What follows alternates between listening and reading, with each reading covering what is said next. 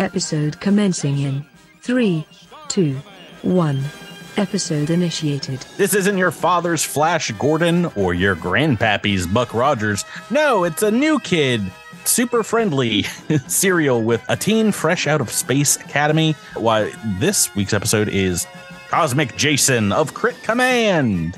I am your Space Wars and Trek-inspired villainous GM Patrick here, and joining me in saving the universe in short cliffhanger segments are my 5 fellow graduates and space adventurers. To my far left, Jason of Star Command, more like Jabert jabbering away as Jamframand. Jamfram. Oh, sorry, I cut you off. I thought that's okay. Jamframand, like Star Command, get it? Hey, there it is. Across the digital table for me, look out, it's Sid Haig playing a murderous malcontent. Why, it's Myles making believe as redacted. Good evening. To my right, joining other science fiction heroes with boring names like Luke, Paul, and Jason. Why, it's Tyler talking us Praedir. Hello there. Tyler, Space Commando. To my immediate left, James Doohan ditching this show in a heartbeat to make Star Trek movies. We have Drew dying to play Zilix Thel. Yahoy. He was not in the second season. And across from him, that's not an NES robot. It's none other than the mighty Peepoo, a.k.a. Rebecca rolling with Asher and Sky. Hello. I like to say Peepoo. Peepo. I don't know how to pronounce his name. There's a robot in the show, and he looks like the NES Rob the Robot. Oh. Yeah, this came out before all of us were born, so I don't think we have a lot of connection with this children. I only know it by name, and I knew that Doohan was in it for a second. I think he had the mustache by that point. Yeah, I think the only clip I've seen is like Sid Haig in some like outrageous. He kind of looked like a Borg in the clip that I saw, being like a super bad guy. Sid Haig in Journey to Atlantis, the MST3K, or Beyond Atlantis on the new season of MST3K, a very wild 70s movie, including, what's the old cowboy actor? What's his name? John Wayne. John Wayne's son is in that movie alongside Johnny Wayne. Yeah, Sid Haig was in a lot of wild movies, and I appreciate Patrick putting me as Sid Haig, knowing I'm the big horror fan. Yeah, Tyler gets called a boring name person, and Myles gets the horror stuff. That's true. If I was in a horror movie, I would just be one of the randos that was killed to up the body count. So I feel like that's appropriate. I mean, I think he would be. I don't think Myles or Tyler is a boring name. So like neither of them really fit. Jabert is just the wildest name ever, so like I can't. Jabert is of wild as well. Can't do that one. Truly buck wild names. Jabert. Guys, let's get back to this week's episode. We left, much like every episode of Jason of Star Command, on a cliffhanger. I guess not literally, but figuratively. Let's first, though, talk about what happened last time on Cosmic Crits. Well, throw this in the show notes here. You guys enjoyed a market day with a new rotating artisan weapons dealer named Alethea Gilchrist Worthington III.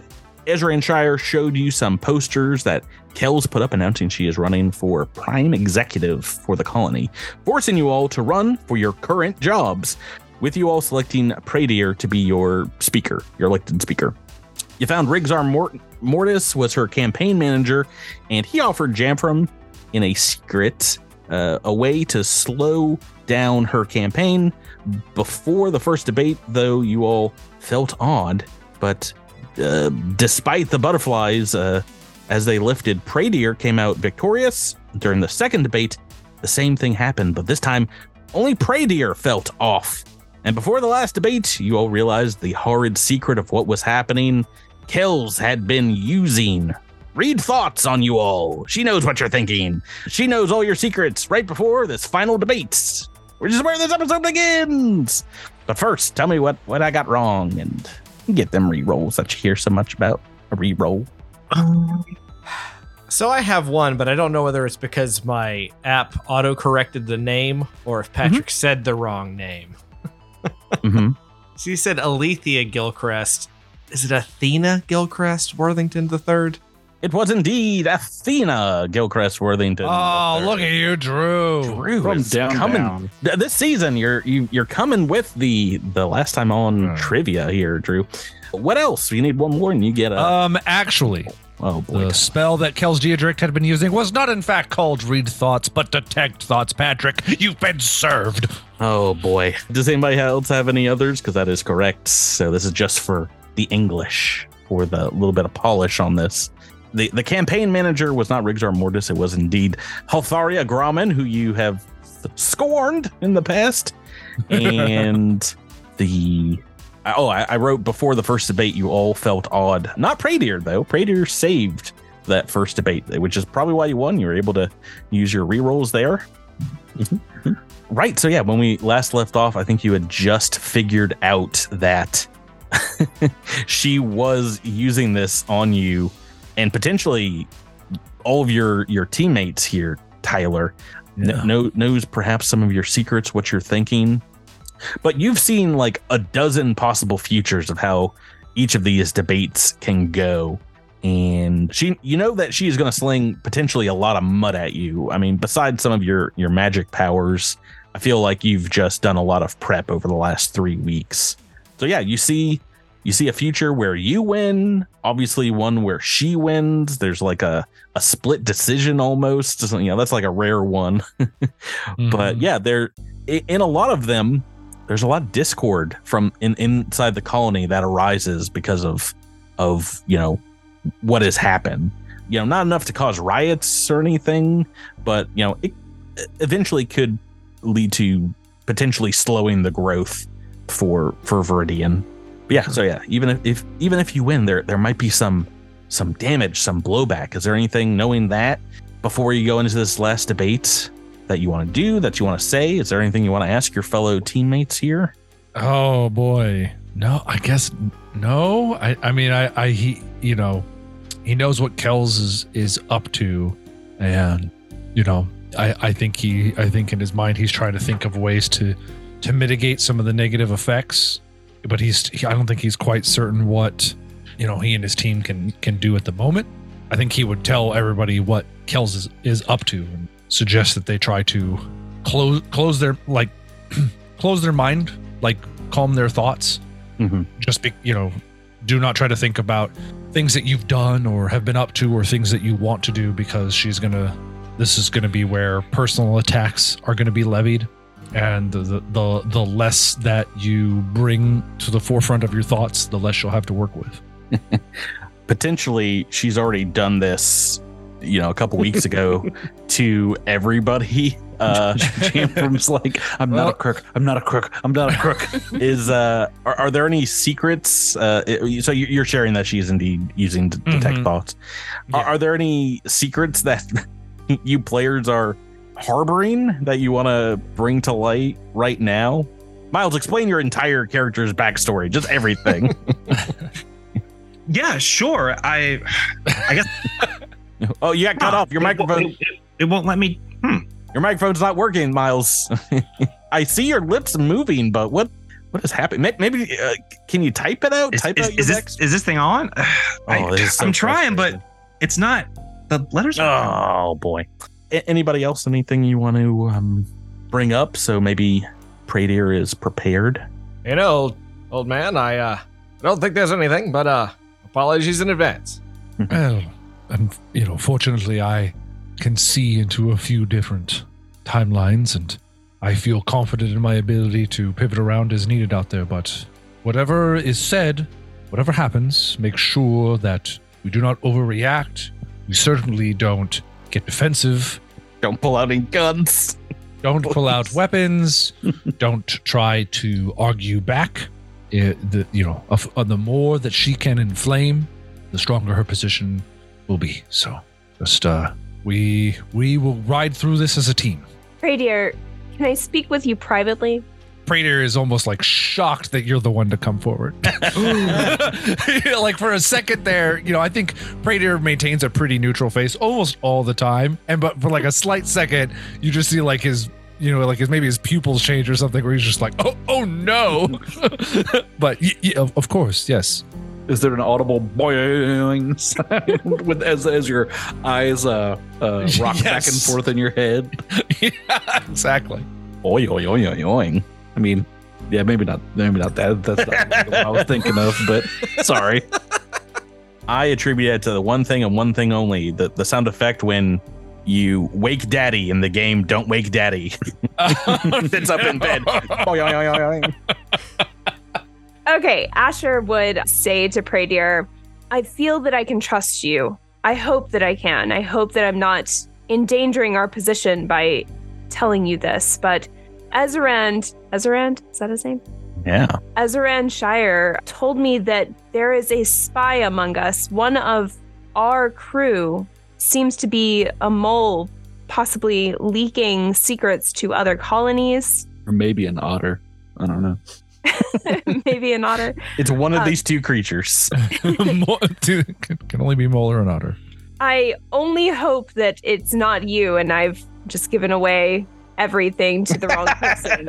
But I feel that if they are detecting thoughts on our crew, they may find something that even we are not aware of ourselves. Well, this is concerning news. As for your concern with my position, I understand your trepidation. If I am indeed a mole or a spy and I am about to become prime executive of the entire colony, that would probably bring pause. But I assure you that right now my only focus is to win this so that we can continue to do what we've done here at the colony. And the good news is we have no evidence. I assume you have no evidence of someone being the spy or the mole, which means Kells certainly doesn't either. As wild and outlandish her claims may be, there's only so much hearsay she can put into her arguments that is going to have an effect. So I think something as outlandish as a foreign spy will probably be easy to shut down. But this is a long-term problem that we will have to discuss more in private. I'm very honored that you came forward with this information. I hope you're right, and I welcome having an ally and trying to figure out what is really going on. I haven't been able to find any clues yet, but as you know, this group is rather suspicious for a number of reasons, so it's been very confusing, and I've been very alone. So hopefully we can work together. I'm sure we can, and it must have been stressful walking around with all this information by yourself. Ezerand is a kind man, but not very capable in the acts of subterfuge. At least that is as much as I gather. Luckily, with my ability to see multiple realities, I will meditate on this and perhaps something will reveal itself. Fortunately, I have Sky to help carry the burden, but yes. That is true. Sky pulses in blue light. Oh, God.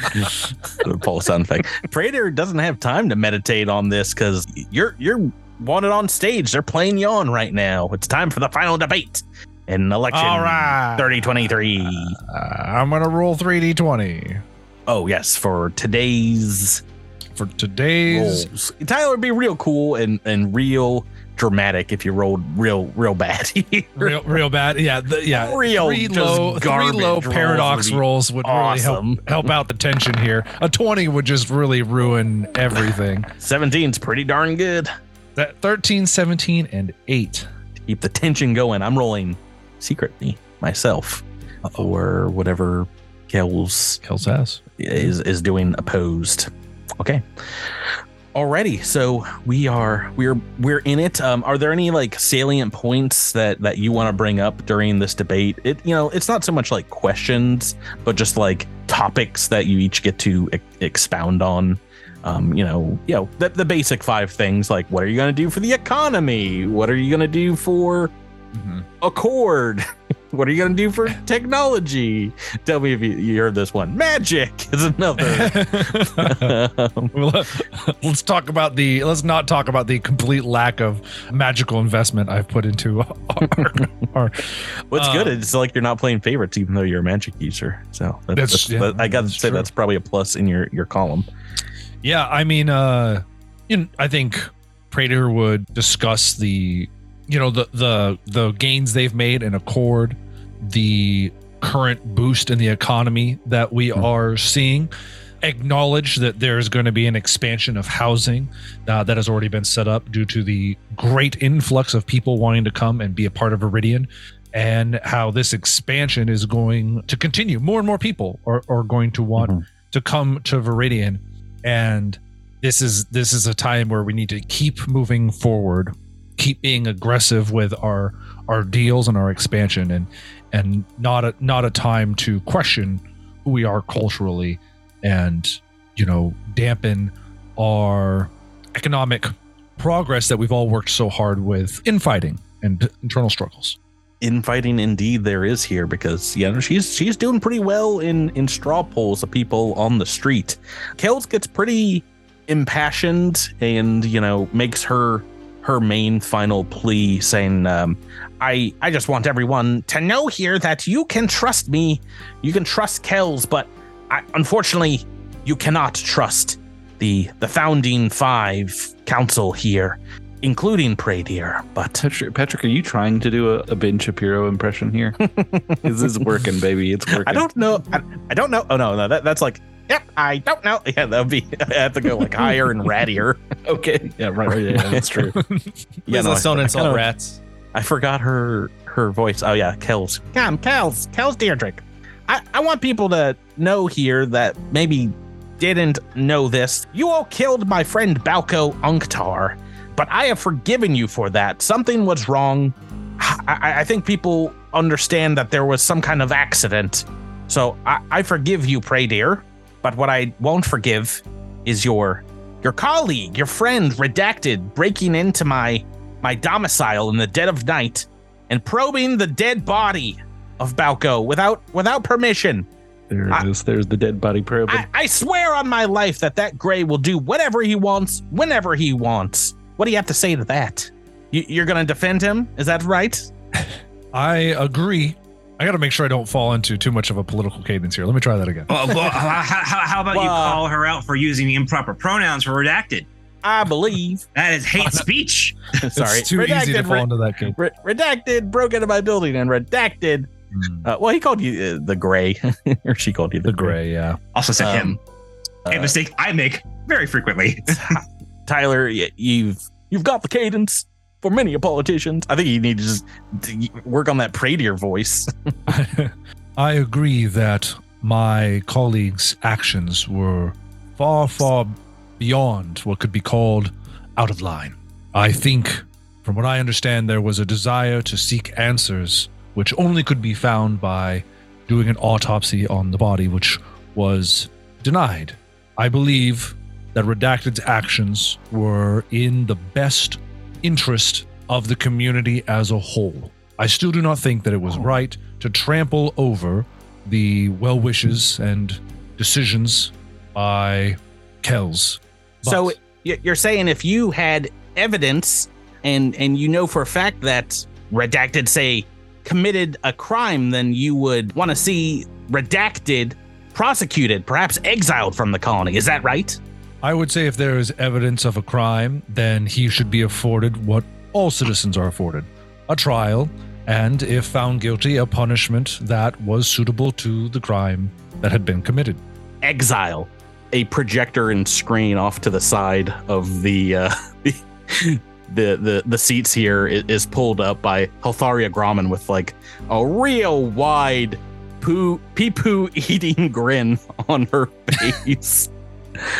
I also believe that I have evidence here submitted by a loyal colonist that Redacted perhaps is none other than the leader of this terrorist organization of people here in the colony.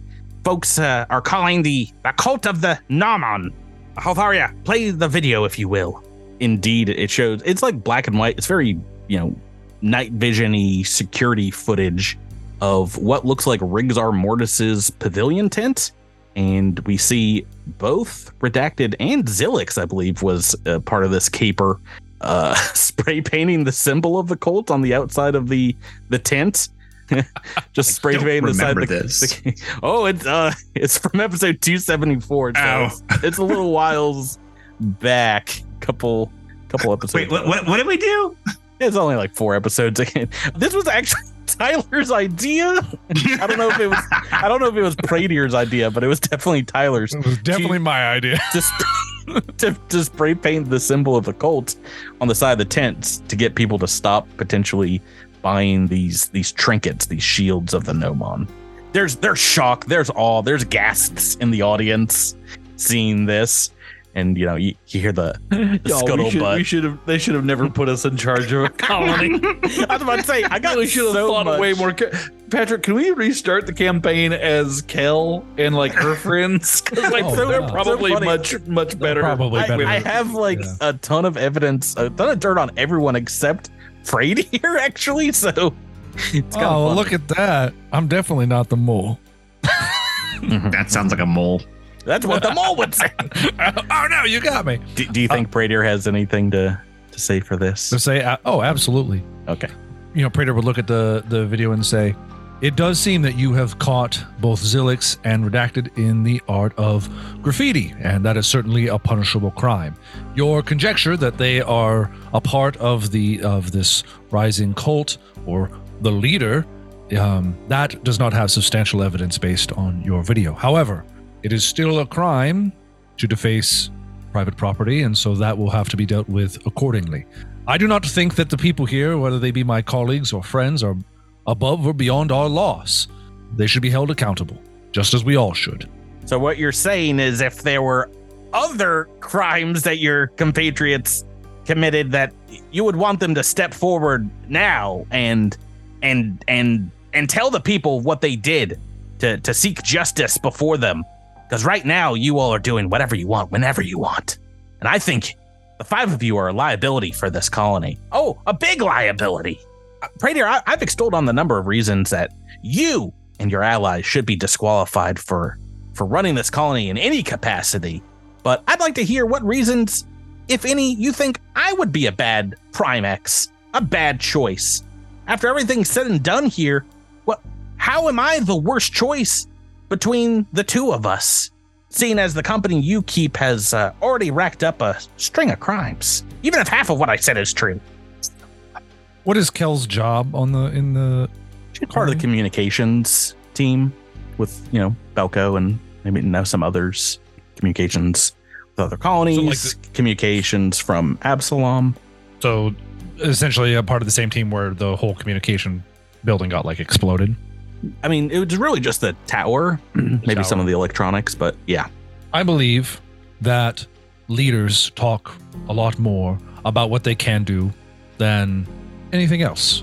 Kells, in the time that we've been here, while I applaud your efforts as a part of the communication team, it is true that in comparison to other colonies, like those I have spoke with in our trade negotiation deals, our communications is lacking, and a part of that was the attack that happened on the tower, but the recovery from that has been slow, and that partially falls on your team.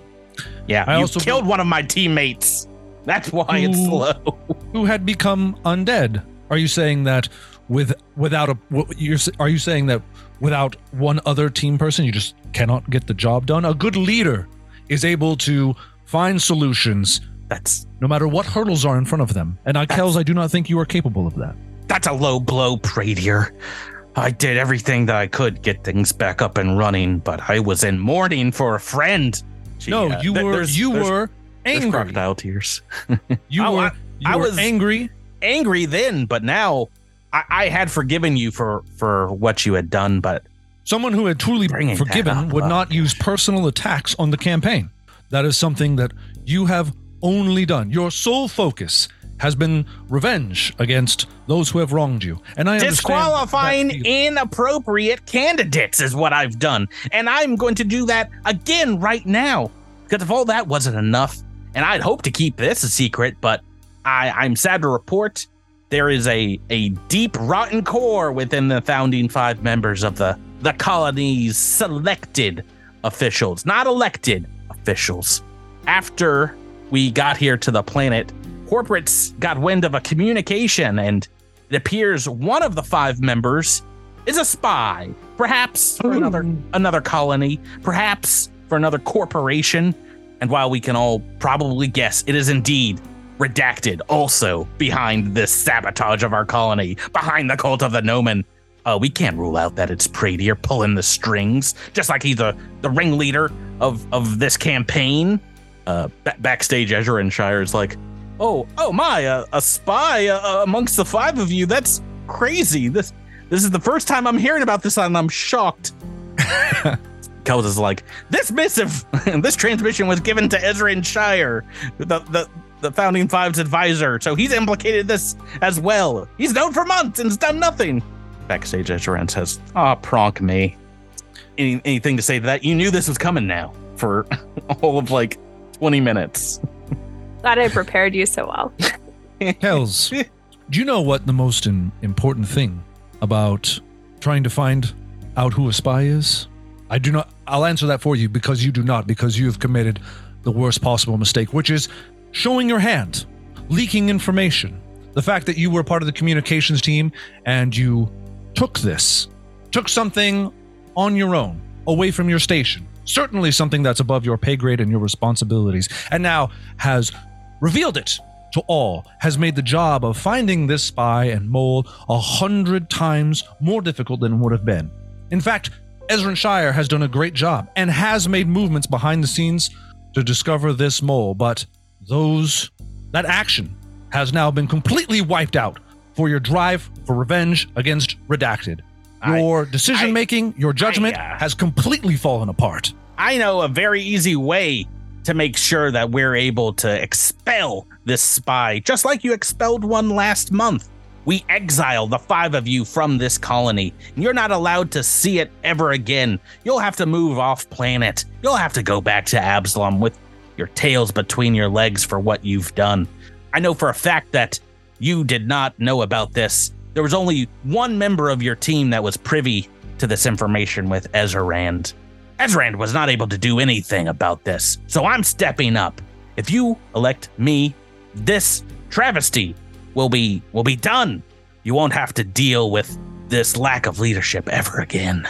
If you elect Kells, you'll be sending a clear message that exile without evidence is acceptable in Veridian.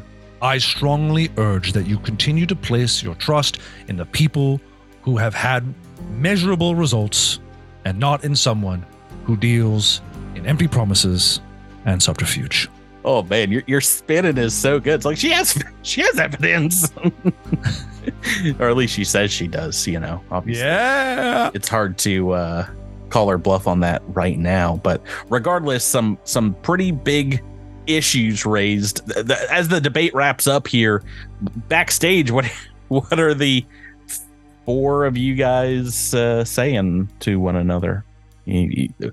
This information coming to light for the first time. But it wasn't my fault. I was given those beans. You persuaded me to trade away my cow for beans. Doodle doodle doodle doodle doodle doodle doodle doodle.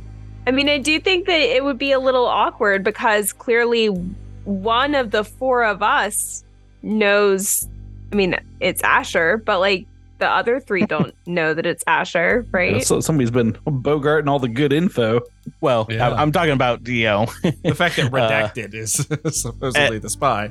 At least 2 of you didn't know that there was a spy at all. Spy? Right, but then on top of that, one of the 4 of us knew that there was and was holding that back. So is Asher acting very surprised right now? Yeah, I mean, I didn't think that this was going to be announced on the stage. No. Right, yeah, so the debate wraps up here. There's, the crowd goes crazy. There's definitely the most people for this final debate. And Ezrand brings you all together and kind of lays out what he gave to Asher and Sky. And it's like, listen, you all, I'm really sorry to keep this from you. I was just worried that maybe some of these crazy things have gone on since we landed here. Maybe they had something potentially to do with someone being a mole, but it's possible one of you smuggled those bugs, the gremlins, onto the ship. And if you're capable of that sabotage, then, I was unsure if something else could happen. So I was a little worried, but I've worked with you guys hand in hand for, the better part of half a year now since leaving Absalom. Maybe corporate got it wrong. Maybe none of you here are a bad actor. I've not seen anything like that. So, what I do know is we all seem to be in this together. I haven't had any real reason to question your loyalties and, to one another or to this colony. Y'all been real cool to me. So I suppose I would say just maybe, take care of each other even more than you would otherwise. Let's turn in for tonight. We still have, election day ahead of us and an election to win. So let's get back to it. All right. Now, all right. You say we're all in this together, and you're not the one up there on that stage getting taken to task and facing expulsion from this colony. Yeah, Praedir, I'm sorry I didn't warn you about this. I really didn't think that this would be something that could be brought up. I think it is fine. At the end of the day, if Kells had solid evidence, she would have put it forward. And to your point, even if one of us is a spy, we are not going to find out who it is by buckling down one way or the other. Spies inevitably make mistakes. If we are vigilant, then a mistake will eventually bring us to the truth. Yeah. If Kells was reading your guys' minds, then wouldn't she know who the spy was? Why wouldn't she say if she... No. All right, we can't think about this now. Well, detect thoughts has its limitations. And I don't know what that is. Is that... It is a spell. It allows you to read thoughts on the surface of your mind. So it's possible that she wasn't able to figure out who the spy was. It's also possible that even if she learned who the spy was, revealing that she knew who the spy was means she would also have to reveal how she gained the information. And detecting someone's thoughts before a debate, that would probably not help her win the election. So I do not think it's something she would even be able to take advantage of had she known. Seems like it would have been pretty useful intel, but maybe she didn't give that information up because she knew it wasn't you? I don't know. But Redacted and Zilix, did you really spray paint the symbol of the cult on this guy's tent? We were trying to warn them about the... I would say we both just kind of look at Praedir. It seemed like a good idea. Whose idea it was? I don't know if it was my idea. I think it was Tyler's idea. I can't remember. Was it a Tyler, not a Praedir situation? Yeah, I think I said. I think I was like, it would be fun if we came back and spray painted his tent so that his business would get hurt. I don't think I went into Praedir to say that. Yeah, and what I asked is like, who wants to do it? And I was like, Redacted, 100%. And then Drew was like, yeah, Zilix would be down. That was like 100% tracks. And then I it's so funny because I just edited this episode. I was like, just confirming, this is a plan you guys want to enact? And you're like, 100%. I was like, let's go, baby. That also sounds like something Myles did. Oh, that's pretty good. I can't argue with that. Like, even if it didn't happen, it 100% sounds like something that would happen.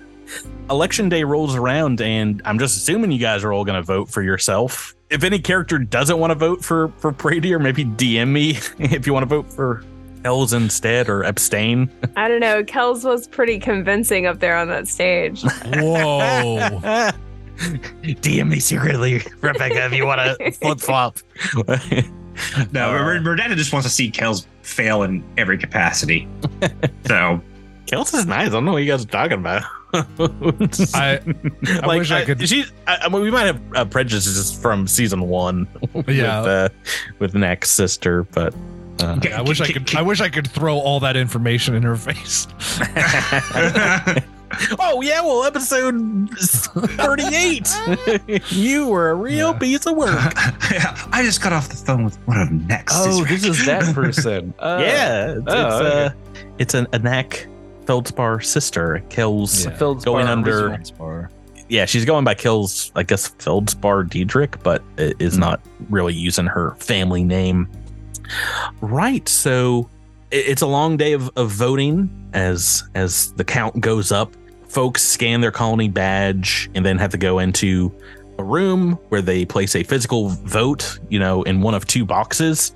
And one has Praedir's face, one has Kells' face. And I believe, well, Tyler, I guess you can roll another diplomacy check here if you want to see if I can beat my 17 or see if you can beat a 17. Otherwise, it's a good roll.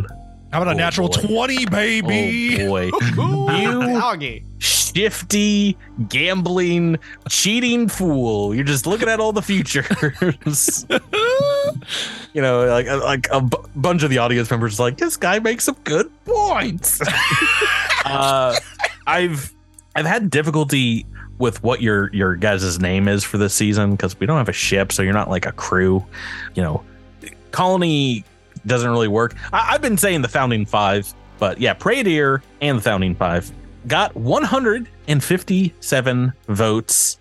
Kells unfortunately fell short with 114 votes. So it was close, but she needed to swing like another. It close, but not 30, by like American standards. 25 people somewhere in there. Yeah, there's only 277 people in the colony, and none of you decided to vote for Kells. How dare you? I'm revealing your secret ballots, not to your other characters, but to the other players here. Yeah. So yeah, Praedir is elected Prime Executive of Veridian Colony on the 28th of Eridus, 323 Absalom Reckoning, for a term no less than 2 new Galarian years, however long those are. I think it's the same. I think it's like 3. Good thing I won't live for 2 years. Kells comes back. She's like, I have stats in the book. You're going to get attacked. No, you are indeed elected Prime X, Prime Executive, Praedir, and you give it to you. You have 5 cabinet positions that you need to fill. One for Accord called Deputy of the Peace. The culture one is called Secretary of Society. Economy is Chief of Credits. Magic is the Minister of Mystic Research. And technology is just Sciences Czar. Got anybody in mind for these roles? Oh boy. So it was. I put it in our chat. Oh, you're the best. You're the best. So I think it doesn't have to be picked immediately, but Okay. Yeah. I mean, one of the things that I guess maybe Praedir would discuss with Redacted would be that being's feelings of not being appointed to one of these positions due to all the heat around Redacted. Mm-hmm, mm-hmm. But Myles, that's up to you. Counterpoint, put Redacted in charge of social stuff. Oh boy, that's gonna be a no-go. It's like when Dwight decorated for the birthday party. Right. It is your birthday. Period. Do you want to? I think Redacted would want the science position. That is as in even the electives and stuff, that's what Redacted's chosen to do. It's kind of why Redacted's even around, is for the study of things. So that would be something Redacted would want to do. Okay. And arrest Kells. I don't think that's what the science officer does, but science. No. Just on top of getting the position, also wants Praedir to arrest Kells. Yeah. These are the kind of things which make me not want to put you. Hey, it's called a science czar, not a science pal. I'm gonna send these people to the science gulag. I'm gonna prove a theorem that you're arrested. Redacted would absolutely want to be in charge of the studies of things because one, Redacted doesn't think anyone else is up to snuff in terms of smart enough. Getting to the objective sciences of it, and also it's a position that allows Redacted to be kind of left alone, which Redacted also likes. I to spitball, I'm trying to figure out how to give you the science czar position while also holding you accountable for kind of breaking laws. Make him assistant to the science czar under Zilix. You could allow the colony to choose the paint job of the car. Oh, vote for is that our next fan submission challenge? Is what paint job is the Redacted Mobile going to be? Because Redacted loves that vehicle like more than anyone on the team. This is your PR, your public relations. I am saying this as Myles. I'm just saying that Praedir knows how much Redacted loves that car. Yeah. Okay. So something involving the vehicle. The. Oh, okay. Yeah. Yes. I will. Swear to God, if you get shotgun privileges, I'm. No. We'll say that. And maybe I'll even approach Kells with this, that Kells and the rest of the community get to choose the outer appearance of the vehicle, which can include color and decals. And then that's sinister. Whatever work that you do as the science czar for the next 2 years has to be made publicly available for transparency's sake. Let's do that. Yeah, Rad is not thrilled about that, but agrees to. Well, that's only as the science czar. So the workaround is whatever private research you do. Right. No, I was picking that up. I was okay. 100% I will not reveal my secrets. I was 100% expecting to do that. Perfect. Okay, Rebecca, Jabert, Drew, any of these calling out to you or anything you want to suggest here? So Zilix, stats wise, skills wise, is more based on science than anything else, but he hears the term Chief of Credits, and something inside him that is... Oh, boy. Something stirs. Something stirs that he's not quite prepared for. Oh. Business. Nice. Business. All right, Zilix, do you ask Praedir about this with like some very forward gusto that perhaps we haven't seen, or? Give me the money. Chief of Credits, eh? I'm your man. Give it to me. Now. The credits, give me the credits. I will say, Zilix, since we have arrived here, I haven't seen you so eager for a position, it is nice to see. If you wish to take on Chief of Credits, then by all means, it is yours.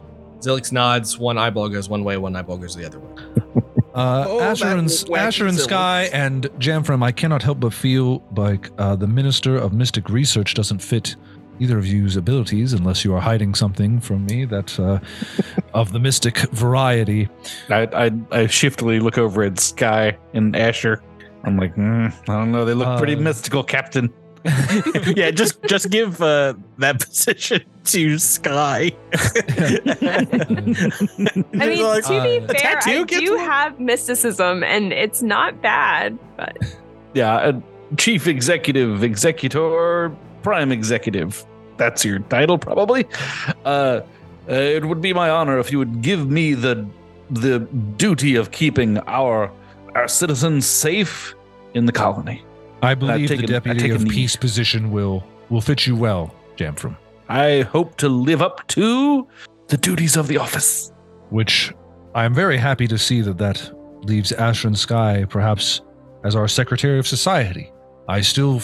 I have said this before, but I still firmly believe that Veridian doesn't quite have its own identity yet. And so I feel confident that with you in charge, that'll change. I agree, and I look forward to helping us forge a community and an identity and camaraderie through the arts. All right. If it is all right with all of you, I would like to approach Kells and offer her the position of Minister of Mystic Research, or the ability to the defunded position. To appoint a Minister of Mystic Research from her team. Oh. As a sort of good faith. Olive branch. Yeah. An olive branch here, because I feel like if we do not repair that relationship, she will continue to sow discord and weaken our colony. You want to try to get a meeting with Kells? See if she'll take you up on that? Yes, please. Yeah, she's barely seen in public as the election results, go your guys' way. And a lot of people unhappy. Obviously, 114 people voted for her. Yeah. Not a majority at all, but she convinced a lot of folks. And many of them perturbed by some of these allegations. What would you like to say to her? I must admit that this was a much closer race than I thought it would be, and a sort of boon. I agree that a lot of things have happened very quickly, and during that time there hasn't been a lot of accountability. This was a good time for us to come together as a whole and try to fix some of these things that have been causing tension. So I want to thank you for helping. That's a nice way to put things that have come to quite a point here over the last few months. I wasn't lying when I said I had forgiven you about Balco. I just missed him immediately after a great deal. And I also really didn't like Redacted for a plethora of reasons. But I, over the last few weeks, really got into a lot of your guys' heads. And I will say I have less than zero clue who this mole was. Well, Asher seemed to be very concerned about. I appreciate you coming out here, Praedir. I would like to take this position on myself and potentially offer whatever leadership capabilities I have in joining your team. I think that would be the best for the colony. I think that will, if maybe I walk back some of the things I said, have things cool down here very quickly. Would that be agreeable to you? That would. And to sweeten the deal for you, I would like to put into our bylaws or this current election, as you know, that myself and Praedir, Zilix, Redacted, Asher, and Sky, we leave the colony for some time. And it is, no strange thing that death might be an unfortunate side effect of our exploring. Whoa, you threatening one of your team? No. Oh, sorry. But since you... we could make room on the council, so to speak. But since you received such a large volume of the vote, I believe the right thing to do is that in the event of my demise, the prime executive role will fall to you. Oh, well, if you want to make that a bylaw, I'd watch your back, though, if you indeed aren't this mole character Asher's worried about. They might still have something up their sleeve. So the outcome of this election, if she had won, which honestly never really a concern because Tyler's cheating at the game by having like the primary skill for like all these checks like on lock. But it is possible, I think, with some of the decisions you've made, like some of the enemies you've made in the colony, that she could have tied if I had rolled a little better. Let's see. I used I rolled a 2 for my final bluff check here in this last debate, and then used my I need to mark this. I used my level reroll here to nice, to try to get better, to make this a little more exciting. But no, I didn't. I rolled a 7 the second time. It's closer to normal. So I think because of those rolls, not a lot of people were convinced. They did see her as, potentially just throwing all kinds of stuff to see what sticks in this final debate, because she was down a little bit in the polls. All right, so that is election 3023. Can I just say what's more impressive is that we had a 100% voter turnout. Well, you can like track people down and like force them to vote if you want to, but people were very proud of our put colony. a note in a box. Get in there. Yeah, it's just impressive. Yeah, I mean 277 people. I don't think it's that hard, but yeah, we're at the end of month 4 here. Believe it or not, this like 2 episodes of this election have got a whole month done, and we got to do a bunch of stuff, but the normal end of month shenanigans. But because of this election, we are going to have our first increase in unrest happening. And because of how popular Kells were, even if she walks back some of the things she said, the amount of votes that she got and the kind of things that she brought up brings the colony's unrest total to half of kind of the vote points that she got here, which was 6.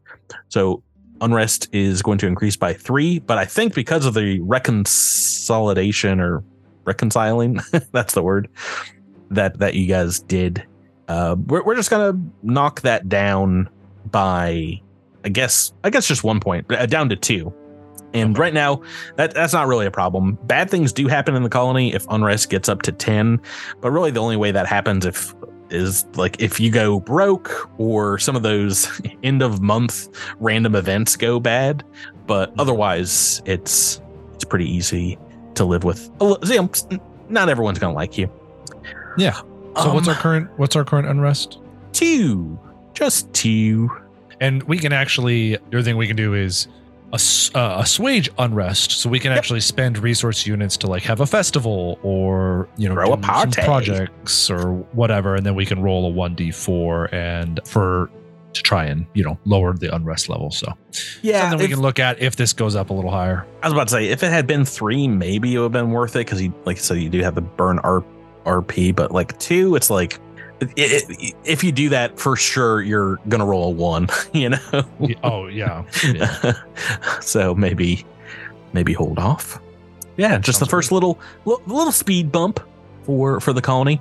Let's take a look at the map, because you guys while you were campaigning also did have some time to explore and pick another I guess this month just 2 hexes to fully explore.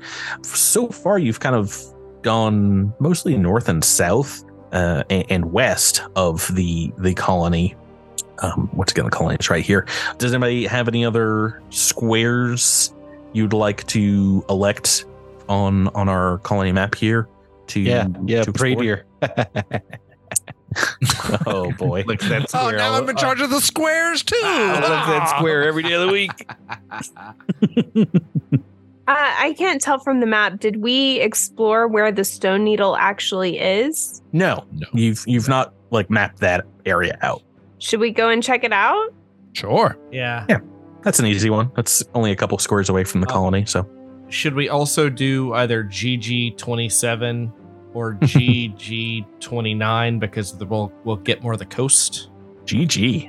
Yeah, I think GG27 is a big old fertile delta areas. Okay, so another couple of squares there. Who wants to do admin duties this month? And I will say, because of your guys' involvement in the campaign, this is a low income earning month for you all. We're just kind of a week of earned income for everyone, so it's not really going to affect what you earn this month. Who wants to do it? Redacted will. Redacted for the first time. Okay. That means I think only Jamfram has it. Jamfram's been putting it off for months. Whee! It's my turn. That's rolling 20. No. So what? Oh, I gotta bring up the colony notes. The first thing that you get to do is roll for resource units, and that's 1d6 and 2d4. All right. So you've got now 2 resource nodes created. And we still have an episode reroll too. So, well, those are for D20s. Oh. Yeah, not great rolls. It's 6 RU in total here, and adding to your previous 2 that you had rolling over. Yeah, 8 RU for this month. That immediately gets cut down to 4 because of upkeep, and then you have a couple projects that you can set forth. Any not a lot you can build. How is upkeep determined? The upkeep amount, or how do you pay the upkeep? How many squares that you've developed, resource units, and whatchamacallit, hexes that you've claimed as part of the colony. So the last month you claimed this one in the mountains, kind of near the Golden Blooms, but to the side. Okay. So yeah, right now the upkeep is 4. So you don't have a ton, but I think that is enough to build another resource node potentially. Okay, let's do it. Let's see. Should we maybe do a resource node where there's water? Well, it's got to be one that you've already claimed. So Right. the other thing you can do if you don't want to spend like all of your resource units is claim another hex. That will mean your upkeep is 5 next time. But Okay, so let's do a resource node in here. No, we haven't claimed that yet. Yeah, We've only unfortunately- claimed Y27, so we can put a I resource see. node there. Yeah, the let's do it mountain there. one That's fine. is basically the only one you can Okay, let's do that. build. Then. What is the cost of that? I've forgotten. Oh, I got it up. Resource. Okay, so node. building a resource node costs 1 RU and claiming a hex costs 1 RU. Oh, that's not that bad. So we're gonna go from 4, which is good because we need to start saving up Right. a Well, little bit so that because like I'd love it. We need to build like a school and a shopping center and we start building those kind of things. Do you want to claim another one? It will take like a month to develop, so which is why you can't like claim and build on the same one, but you can build on Y27, the mountain hex, and then also claim one of these other ones that you've explored. I think I would be fine with that. I like that. I also feel like we should be saving the nodes too. Yeah, saving the nodes. saving Saving the resource units. Oh yeah. I mean, you don't have to do a second project if you don't want. So I don't know. I mean, should we build? I don't think that we have 3 resource units. I think everything costs. I think the lowest cost of anything is 6. Okay. Yeah. So the only thing we could do is potentially to claim a hex. Okay. Then I'm good to go.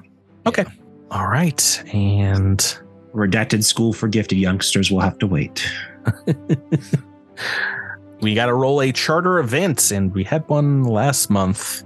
So I think there's just a 15% chance that happens. So D100. Yeah. It's an 18. Oh, right on the cusp there of a 15 on a D100, but not quite. Okay, great. So you guys can each roll a profession check. We could do that off air. I don't know. That's not super exciting stuff, but do not forget to write down how much money you get, please. Right. And we're going into month 5 of the colony, the month of Rova, which is August, I think, is the equivalent. So Okay. in real life, we're just getting done with August. We're not keeping up with colony life, I don't think. But yeah, as things kind of like settle back into a normal pace in the colony of exploring and people building, new houses and things like that, and bracing for even more colonists to show up.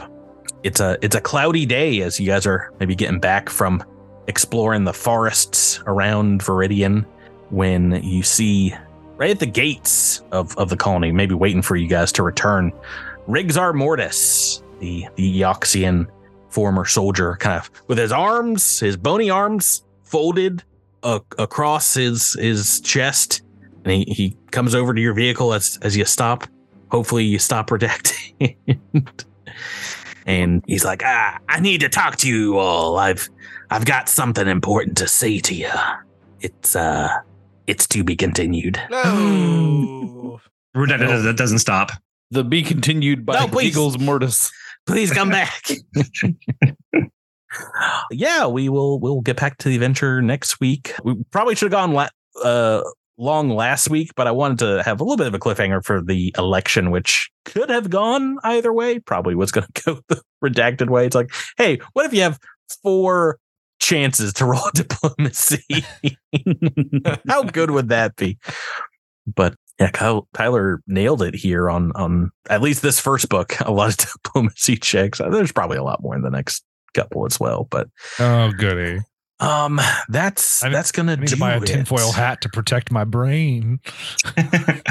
Yeah, that's gonna do it for this week's episode, guys. Thank you so much for playing with me. Patrick, Thank you, Patrick. Thank you. A short one. I hope everyone remembers their position names and all that good stuff for next week. I wrote it all down. Last time on, I'm gonna have to figure something else to do. I'm the king of the watch. We will get back to the adventures next time on Cosmic Crits. So long, everybody. Good night. Bye. Farewell. See you next week.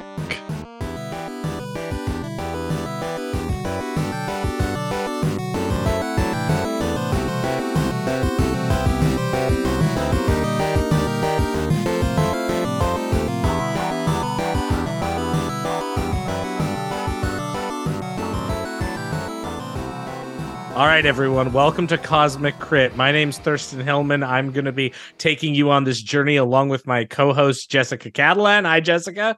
Hello, I'm Jessica Catalan. Happy to be here. Yeah. So I don't know what this show is about. I've heard it's a Pathfinder First Edition show, so we're really excited to talk about Pathfinder today. Oh, you're so close. Wait, no, they're coming in. They're attacking me. Oh, I'm being pulled away from the mic. You're so close, Thirsty, but you're so wrong at the same time.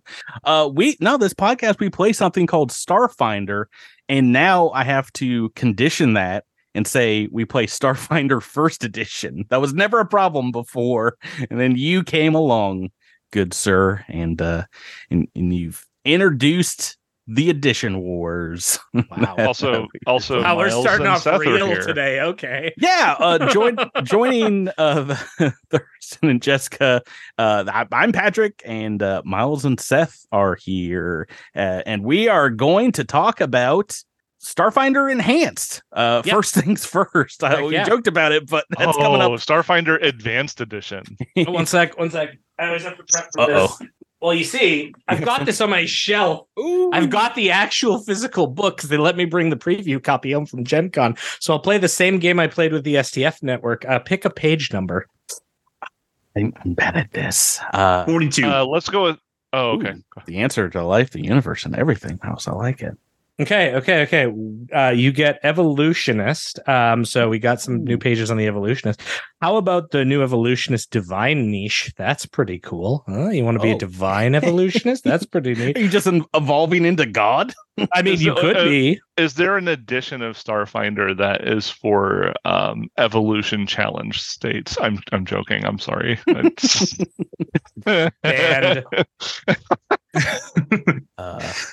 I've never seen an evolutionist come from a monkey alien species.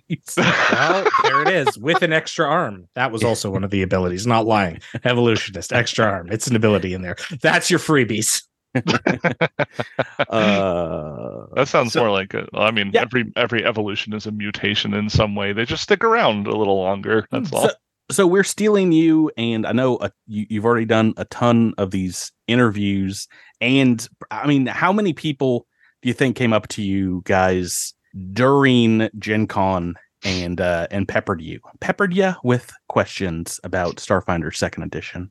Well, I'm going to do the professional host thing as the proper host of this show and properly introduce myself as, hi, I'm Thurston Hillman. I'm the managing creative director for the Starfinder role-playing game. I'm so sorry. You've been on We've the been podcast. all loosey-goosey here. Yeah, you've been on I know, I many disarm times. you. Although you have been under many different hats throughout the years here on Cosmic Crit. So we appreciate you coming back in this format once more.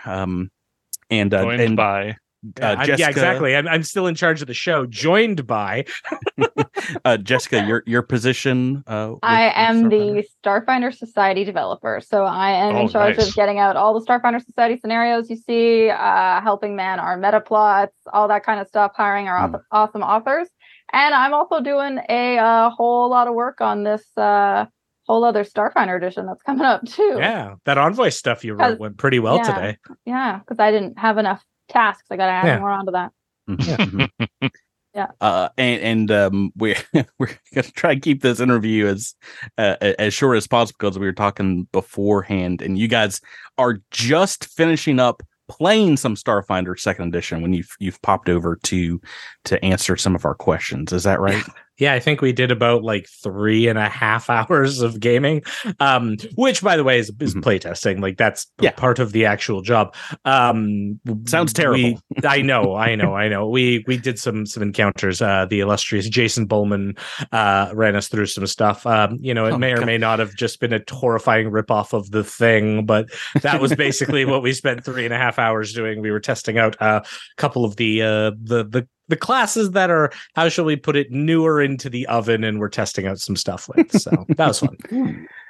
Some new old classes. Yeah, like a Solarian and an Envoy, and seeing how that all worked out. Yeah. Cool. Well, where do we start? I mean, I guess one thing I warned these guys about is I don't want you to have to answer these same questions you've answered at Gen Con a million times. If you have a stock can answer, just like spit it out and we'll move on to the next one as fast as we can. We want to get some new info to our Starfinder listeners and fans out there. Mm-hmm. Absolutely. So one of the things about our show was, while we were doing Starfinder when it first came out, we were doing it as an actual play for people who hadn't done role playing before. This is my first tabletop game that I've ever played, was Starfinder. This is the first time I've been on an adventure path. Multiple times. I grew up in a small town in South Carolina, so I didn't have a gaming group. So I always looked at the D&D, the Vampire the Masquerade, the Pathfinder books, but I didn't have anyone to play with. So some of the stuff in gaming is a little bit of a mystery for me. And so I wanted to ask, just as someone who is relatively new, at what point do you decide that a new edition is needed or something that is it is a must? Like, at what point do you decide this is something we want to work on? And this is for both of you.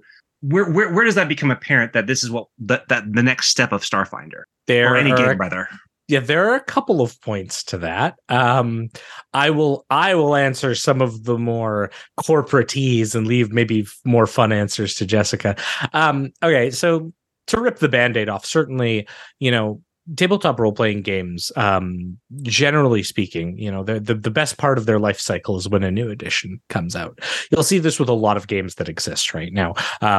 I play myself a lot of Warhammer, and Warhammer loves to have new editions because they can sell new rule books, which gets people in. So, like, from a purely like marketing perspective, having like a new edition is great because it gets a new influx. It puts books out there that everyone really wants. That's important, but it's actually to the side of what was really the impetus for us. The impetus for us was that nothing bad happened back in January this year. It was a totally normal month where nothing happened in the tabletop role-playing game existence, tabletop role-playing game sphere. That was like an existential crisis to many companies that exist. Nothing was shaken to the core. Yeah. Like foundations eroding. Yeah, we didn't have coastal spellcasters doing crazy rituals or anything. And instead what we, decided was just in that moment, out of the blue, that we, maybe wanted a new edition. Okay, seriously. We've been talking about a new edition of Starfinder for a while. It's been on the go. There's been a lot of discussions as to why. I will say one of the bigger reasons for us, again, sort of a boring answer, but it's very true, is we've been victims of our own success at Paizo, because we had Pathfinder First Edition, really big, successful game. Yeah. Then we did Starfinder First Edition, which iterated a lot on stuff from Pathfinder First Edition. We took some different directions, tried some things. A lot of people were like, heck yeah, I really like what this game is doing. And we got super popular. We had one of our best releases at a Gen Con ever when Starfinder came out. And then a couple of years later, this Pathfinder Second Edition comes out. And suddenly everyone's looking at Starfinder going, where is my 3-action economy, Thurston? When am I getting my 3-action economy, Thurston? And so on and so forth. And so at the end of all of that, we became victims of our own success because the new thing we'd done had all this cool tech that a lot of people wanted. And so for a long time, it's just kind of felt like the thing we needed to do. The January events with the OGL, necessitated Pathfinder switching to the remaster project. And that remaster project actually gave us a unique opportunity that we really wouldn't have had before of basically getting our games on parity. Like with, about a 2 year, even a year if you count the playtest as being, in that engine, about a year difference between, which is going to be really, really huge, and making sure those games are living in about the same timeline so that we aren't constantly like tripping over ourselves. Mm-hmm. And I'm sure Jessica has more fun answers to that. Yeah, you covered a whole lot of them. I covered a lot. Yeah, I was going to say. So yeah, I think so. Usually, you also, once you start going more and years, and you're building on top of everything you've built before, and you're adding more content, and we put out books very fast, right? Like the amount of new rules, things you get in any of our games, it comes at a very fast pace. And when you hit a certain point as an author for those types of products, and also as a player, eventually you can just have so much, right? And I think Pathfinder First Edition hit that problem, right? Like there was so much, like just picking a feat, there's so much to go through that eventually you just like, well, this first one I found that felt good is sure, we'll go with that one. And I don't think we hit that yet with Starfinder. I don't think we did. And I think Starfinder Enhanced speaks to that, right? Like we have another big rule book, Starfinder Enhanced, coming out filled with tons of fun new character options and things like that. I don't think that that's the point that we hit in Starfinder yet. I think we had more to go. But like Thurston said, we came up with events happened, and it accelerated our timeline, let's say, right? Like we've always known eventually we would have to do another edition of Starfinder. And Starfinder has always been a game, in Starfinder First Edition, for example, that was kind of pushing the envelope a bit and like innovating, right? Like it was built on Pathfinder, just like that was built on 3.5. But it still was like with a twist. It was doing something more. It was trying to push boundaries and try new things, right? Yeah. And I mean, we always knew eventually we'd have to do another, because right now, once, like Thurston said, when second edition came out, a lot of the questions weren't, what's the new thing Starfinder's doing? It's, why aren't you doing this other thing Pathfinder's doing, right? And they are different games, and they shouldn't be held to the same standard. But Starfinder in spirit is also about innovation. So getting to push us forward, a little sooner than we had intended, for sure.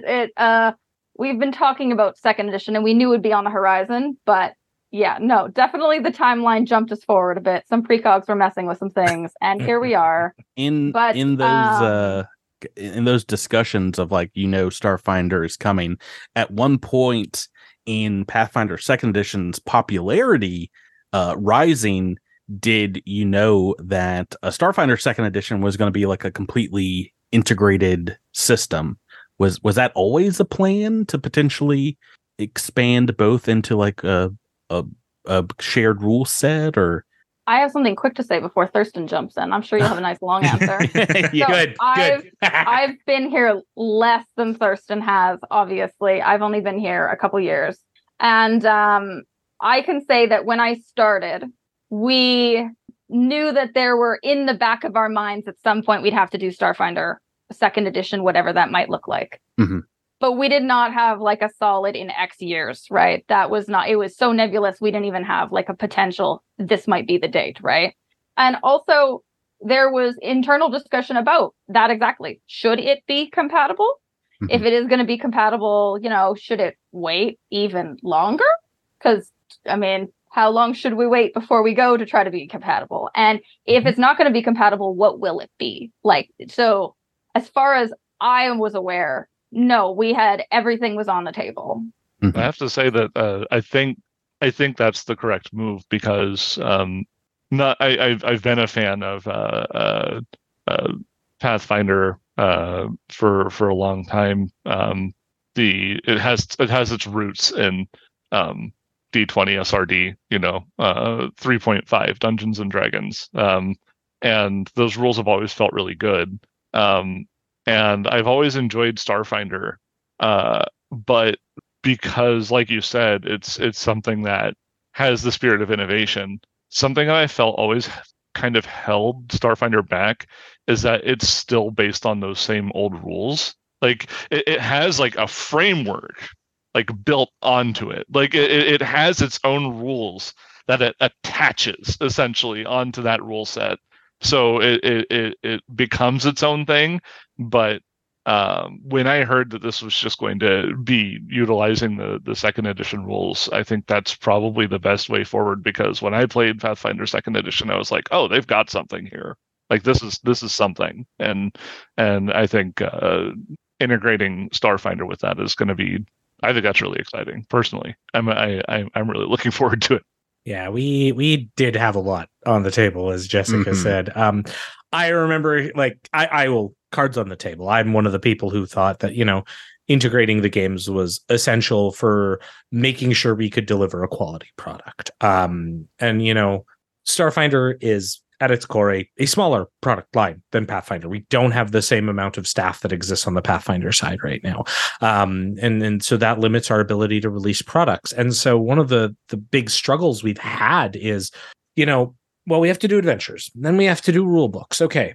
But then if we're rehashing a whole bunch of stuff Pathfinder, has, then we have to redo all of those rules to make it work. And so then we're spending time rehashing stuff that maybe we don't want to or shouldn't be spending the time on, right? And so compatibility was something I pushed for, but everything was on the table. We had discussions at one point of like, maybe it's an entirely different game system, or maybe we come out with it and it only goes levels 1 to 10, or we more action economy now. Yeah, we had like some serious discussions about it, and at the end of the day, a lot of people on the team felt very, very passionate too about, we all love Pathfinder. A lot of us came from Pathfinder.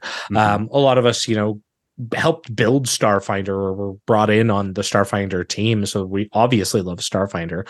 And anyone who says the current Starfinder team is abandoned first edition, that's not the case. We all love it. We've played it. We've devoted years upon years of our lives to it. Like, I'm the one person on the team left who's been there since the game started. And honestly, like it is a core thing, but gamers are changing too. And this is something I noticed, on the show I GM for. We recently started a Starfinder actual play. We did like a session 0 for it. And these are players who really, like super narrative focused players. We started doing Pathfinder 2e about a year ago, give or take. And, they had their growing pains in that, but have come to really appreciate the system. And so when we kind of went back to the 3.5 tech, a lot of people in the group were like, I have fond memories of 3.5. Let's go back into this rules engine. And I'm going to make a gray with a strength of 6. And then I'm going to use like jolting surge. Oh, that's a touch attack. I'm taking a penalty. What do you mean I don't have like a spell attack roll? What do you mean it's a strength based thing? Like, there are all of these little things that a lot of gamers are taking for granted in newer modern systems. Like, 3 actions versus like, all right, you get a standard, and then you get a move, but you get this swift, and this swift is kind of useful in some situation. Like, it's kind of like a half action. Yeah, right. And so, like, and this is not me like saying any bad things about those systems. We all grew up on them. We all, love them and played them. However, if you look at a modern audience, they have different expectations. And one of the things we have to do, again, going back to my cold business views on things, is like, we have to appeal to a modern audience. Otherwise, there's going to be no one left to play our game. Yeah. Well, for me, the news that you guys were making a second edition completely compatible with Pathfinder, Starfinder second edition compatible with Pathfinder second edition, I was overjoyed because I the possibilities that shared universe kind of like opens up as a GM, but also as someone that enjoys having my players have just like a ton of options.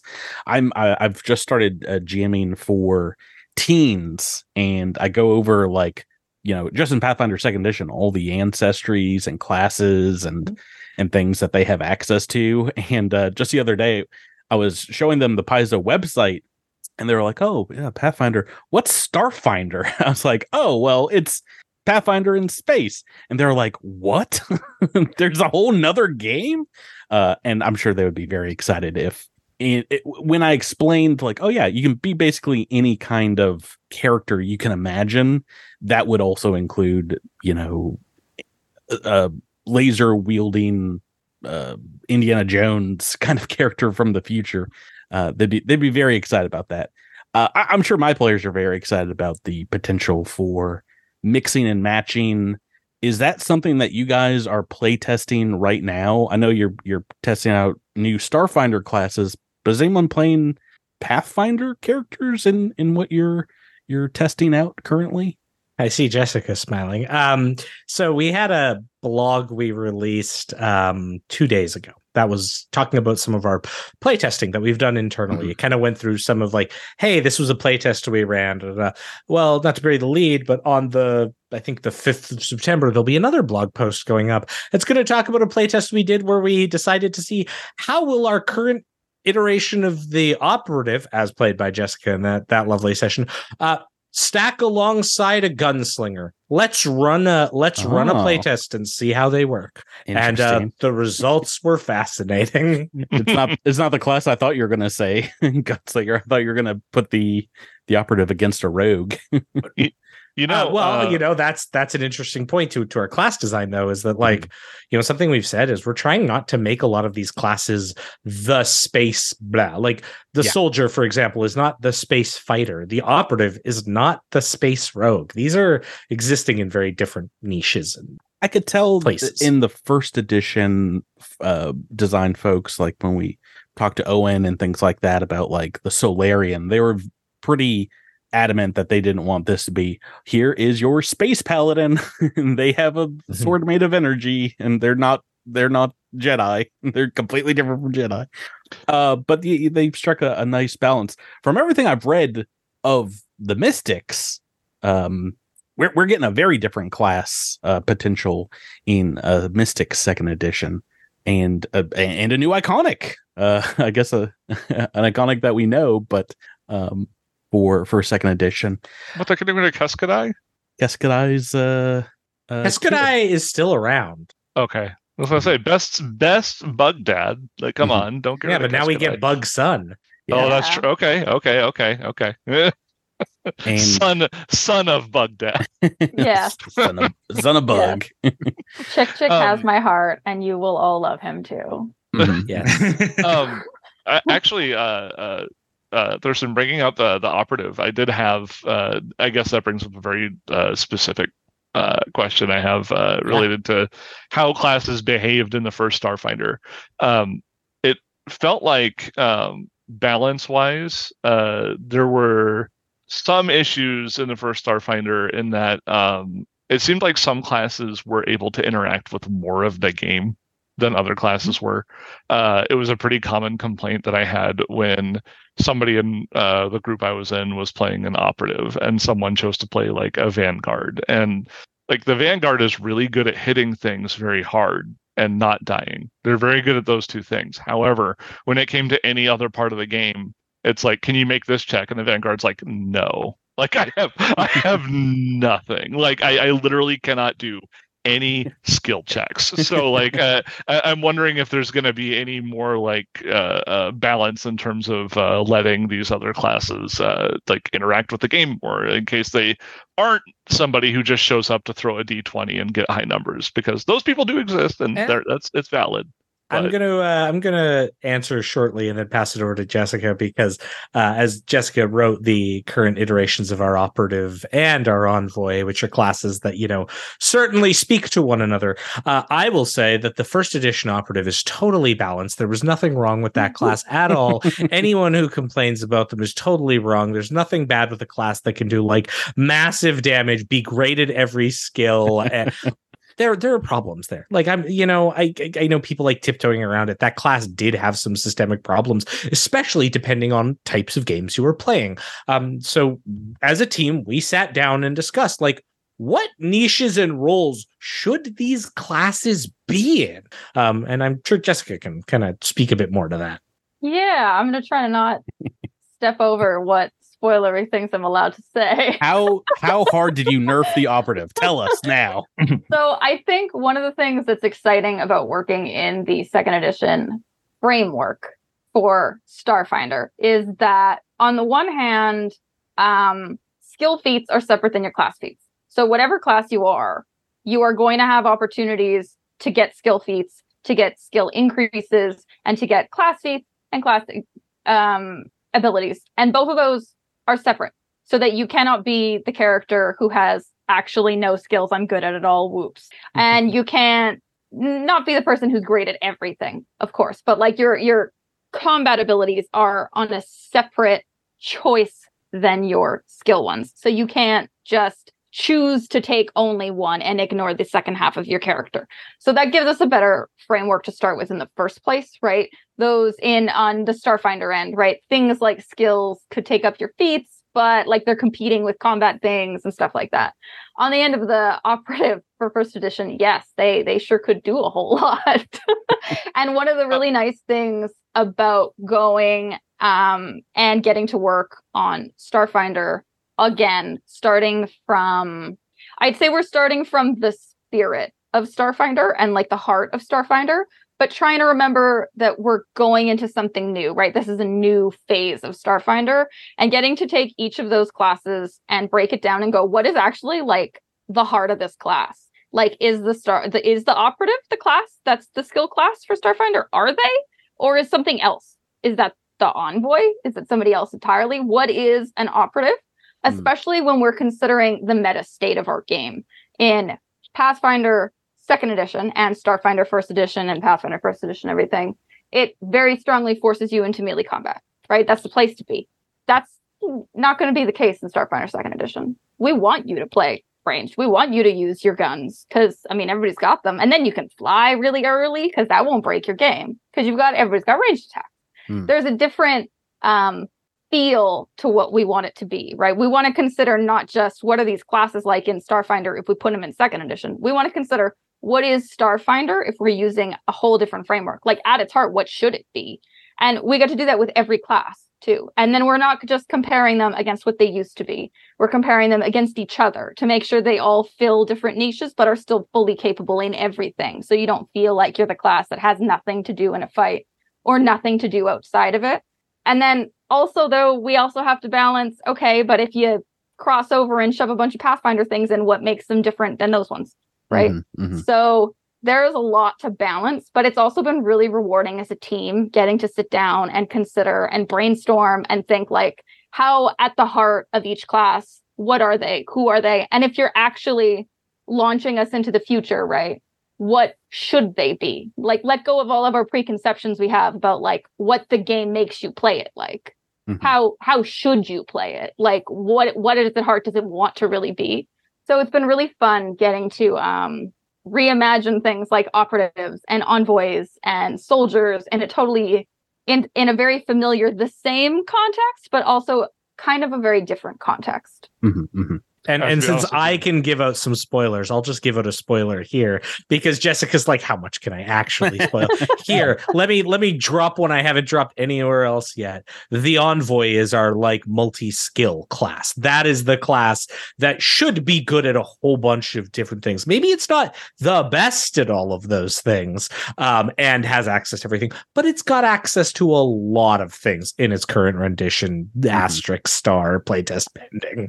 I've always felt like the Envoy was a better suited class as the skill class personally. I always kind of felt like it needed more, and I'm glad to hear that. I am jealous because it sounds like you guys are having fun working on this, and I'm just going to have to sit outside the window and just kind of read all of our playtest blog posts. Yeah, no, let's at starfinderplaytest.com. That's the first time I've said it. We're going to keep going with that. Let's just scrap this recording. Let's just play a little bit of Starfinder 2nd edition. How about that? How about in a Patrick, couple months when I want to do that? 100%. My UGM and we will. The four of us will play operatives. We'll have a full operative party. Oh, you don't want me to give you 4 different classes from SF2 and you can try them all out? No. Oh, okay. Only operative for all party. Well, it's packages not speak for everybody. Party in our current. Just it could work. Yeah, well, I'm very excited. Like I said earlier about the crossover between these systems. We got in the first field test that you guys published a little glimpse at some of the new rules. You talked about how gunfire and laser fire, things like that, will have some different effects. Suppressed as a condition was shown in there, as you know, like laying down heavy fire with a laser Gatling gun. Glitchings in there, yeah. Are weapons going to be kind of focused in Starfinder 2nd edition to do new things like that? Will there be big changes for things like say grenades, a much maligned weapon category on our podcast at the very least, even though I love them. Well, I'll say that so far in Wonder our testing, grenades are great. I don't know what you're talking about. Everyone's favorite. Don't pull the pin of a grenade of wonder when you're inside a moonflower. You will inevitably get the result that reverses gravity, and then you're still inside a moonflower that's 80 feet up on a ceiling. Happened to me once. Not a good time. Well, not no, me, but to a wonder player. grenades. That's the bathroom grenade. You pull the wonder grenade, and then you go to the bathroom while the DM tries to figure out what the heck is going on. Yeah, no. So to hit a bit, guns have a lot of wild and varied effects now in Starfinder 2nd Edition. We just came in from a playtest game where my character was spending an action to do something with their gun. You know, a lot of people are like, "Oh, that third action in Pathfinder 2 economy, you have nothing to do with it." I was starved for choices with those third actions. And some of the guns, like, you know, the fact is, and you saw it in the playtest, we have a lot of different damage type on weapons that doesn't quite exist. Like it's kind of strange. We even had like a type of weapon damage that did mental damage, and like, what would that be? You know, that's all some of the fun that we're going to get to have with new weapons. We have a whole array of new traits that we're currently in the process of like messing around with and seeing how they work and playing, you know, like testing them out and whatnot. But that really speaks to what Jessica brought up and is key to what we're doing, which is this meta state. Like Starfinder at its core, whether or not it is the case, you know, as much right now in 1st edition, but at its core, it should be a game about guns. Like, really, you should have people who are firing guns. Don't get me wrong, Vesk and their Doshkos. I was going to say, Vesk might have something to say about that. Well, and I will say the Vesk with a Doshko in our playtests have been super effective. But you know, we want to have a game where guns are getting fired. Like, it's one thing I enjoyed in 1st edition. I would invariably in all of my campaigns in Pathfinder 1st edition have someone that wanted to play a ranged character, and once they got to a certain threshold with a bow and arrow or crossbow, they were a very dangerous force on the battlefield. And I just don't feel like any of our Starfinder folks here have ever wanted to devote that much to ranged. I've played almost nothing but ranged characters throughout the 6-year history of our podcast. How's that worked out for you?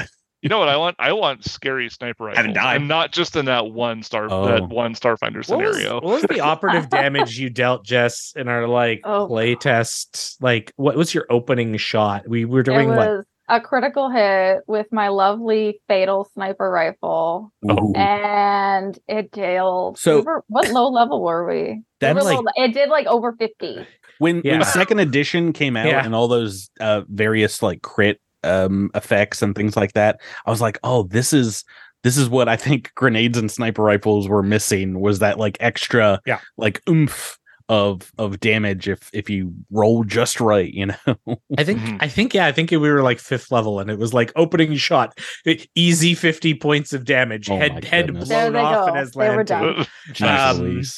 Which, you know, equates roughly to like, and it was great. Yeah, an arquebus gunslinger who can do a similar thing, but like maybe an operative's more consistent about it. Yeah, it's interesting. Grenades are in a weird place. We're testing them internally right now. You know, I think I mentioned it in the playtest blog, so I don't feel bad saying it here. Like right now, we're testing them out as just like drop template in range and use class DC. Yeah, like simple, easy, sense. No splash damage, just everything in makes a save. And this speaks to a lot of what we've been finding is that third action in Starfinder is critical. Like there's so many uses for a third act. So far in our playtest, I've very rarely had a situation where a character's like, I don't know what to do with my third action. Like even spellcasters where it's like, I cast a buff or a debuff, and then because it's Starfinder, I cast gun. It works real well. I mean, in Pathfinder 2nd Edition, I mean, in Dead Men Roll No Crits, the melee characters, like my character Hanto the Monk and Rebecca's character Alaris the Rogue, we call the third action the Hail Mary, because it's like we don't really have much to do with our third action aside from hope I hit a 20 with that roll, like, because especially with Honto, like I've already attacked 3 times, so I'm like at the highest penalty possible. It's like maybe I'll get a 20. Crit fishing. Yeah. Crit fishing indeed. That's been a lot of fun trying to work out for each class, but also for our gear, finding ways that we can make use of that third action for everybody, and also reactions, finding new fun reactions for every class, and making sure there's lots of choices so you don't feel like any of your actions are wasted. Has been a lot of fun. Yeah. Here, another spoiler. Like, wow, we did the Solarian today, and the Solarian had some really cool reactions. Oh, fun. Yes. Playing the Solarian was very fun today. I like where we're. Yeah, I definitely feel like. Did you going for brownie points because I did the first draft of it? Checks in the mail. I'll take that. I'll believe it when it gets here. So, well, that's a deep cut. Armor is something I have a question about. So, obviously, like in the first edition of Starfinder, like we had like archaic weapons, right? Like, you know, anybody who would come at you with a sword or a bow would suffer greatly for it. And you know, there was EAC and KAC. I'm assuming that there's no EAC KAC going on. Armor class. Okay. That's cool to kind of like bring that into one number. And another one that I had is as a DM in Starfinder, an annoyance of mine is that like I would bring up, you know, like when I think about space exploration, I think about like going to planets you've never been to before, encountering like toxins, poisons, and viruses that are unknown and dangerous. And beep, nothing hurts me. Yeah, I would bring it up, and they would be like, "Oh, well, I am wearing armor, so it doesn't matter." And I'm like, "You're right." For a long time internally, a bunch of us at the office who worked on the game referred to it as Jesus suits because you'd just be like, hooray. It's honestly something we've had serious talks about. You know, Jessica does a lot of adventure design, and that's a big pain in the butt for scenarios. I, you know, started in org play, as a lot of people know, same as where Jessica is now. And oh boy, I get my face ripped off if I ever dared to put in like this is a special type of gas that can bypass your environmental protections. You would get review bombs so fast. How dare you take away this thing that I mostly forget about, but when it matters, I like to tell the GM. Caustic. Definitely caustic. Make everything caustic and ate right through that. Right through, yeah. And they'll still review bomb you. No, it's fun. Like, and the original intent for that, having been there at the time, is, you know, you want to make sure that like people can adventure. Like at first level, you should be able to go to the dead planet and explore around. I think, though, the approach we're taking is maybe less of like, you can go to Magma McFire World at first level where the air does 4d6 fire damage and have a good time. But what we're looking at, and some of the scaling equipment opportunities that we have really tie into this, is doing some iterative increases in defenses based on the specific model of armor you have. So that way, what we can do from an adventure design perspective, which is really appealing to us, is have some gated content. And I'm gated, I mean like, hey, by 7th level armor, we can assume that the PCs can now deal with like minorly corrosive or radioactive environments. Check. So, okay, are we going to do an adventure there where we don't want it to be an issue for the players? Cool. Let's do it, like start it at 7th level. And that gives us some benchmarks so that we can know where some of these things will show up in adventures. Whereas previously, in first edition, it's like, I can go anywhere and do anything. And if, you know, the writers have the temerity of putting a hazard that's even half adjacent to the protections I have listed, that's a bad thing. Like, we want to make sure that there's environmental challenges. It's important. Yeah. Now I'm just thinking about like what that means for characters that stumble into Starfinder scenarios, but they're Pathfinder characters. It's like, I've got full plate, so I'm immune to radiation. My God will protect me. And this is really a key point where, you know, these systems are going to be compatible. Compatibility does not mean balance. And this is something so important to talk about. It goes back to, Jessica brought it up, the meta state. It's the thing we refer to internally a lot. It's the, you know, yeah, these games are compatible. I can pull a creature stat block from any PF2 book and drop it into a Starfinder 2 game, and it will work fine. But let me tell you, a goblin with a dog slicer who's 200 feet away from the guy with a laser rifle, that goblin's probably not going to make it. And it's probably going to be a really boring encounter.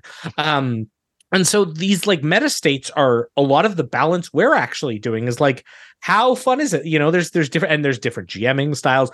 I, for example, like to test the long range game. Jason Bowman believes in our playtest to start us 10 feet apart from each other in every combat. This is a personal attack on you, Jason Bowman. You aren't listening to this, but I want you to know this. But that's different meta states, and we need to test that to see how those work out, right? Mm-hmm. I like the idea that like each group, I guess I don't know how to call like the future group and the past group. I like to think that they would have like different ways to surprise each other, right? Like you get people from like you get some Starfinder characters encountering some ancient Pathfinder thing, and they're like, "Oh, our guns don't work. That's weird." You don't know how to. You guys don't have magic runes on those things. What are you?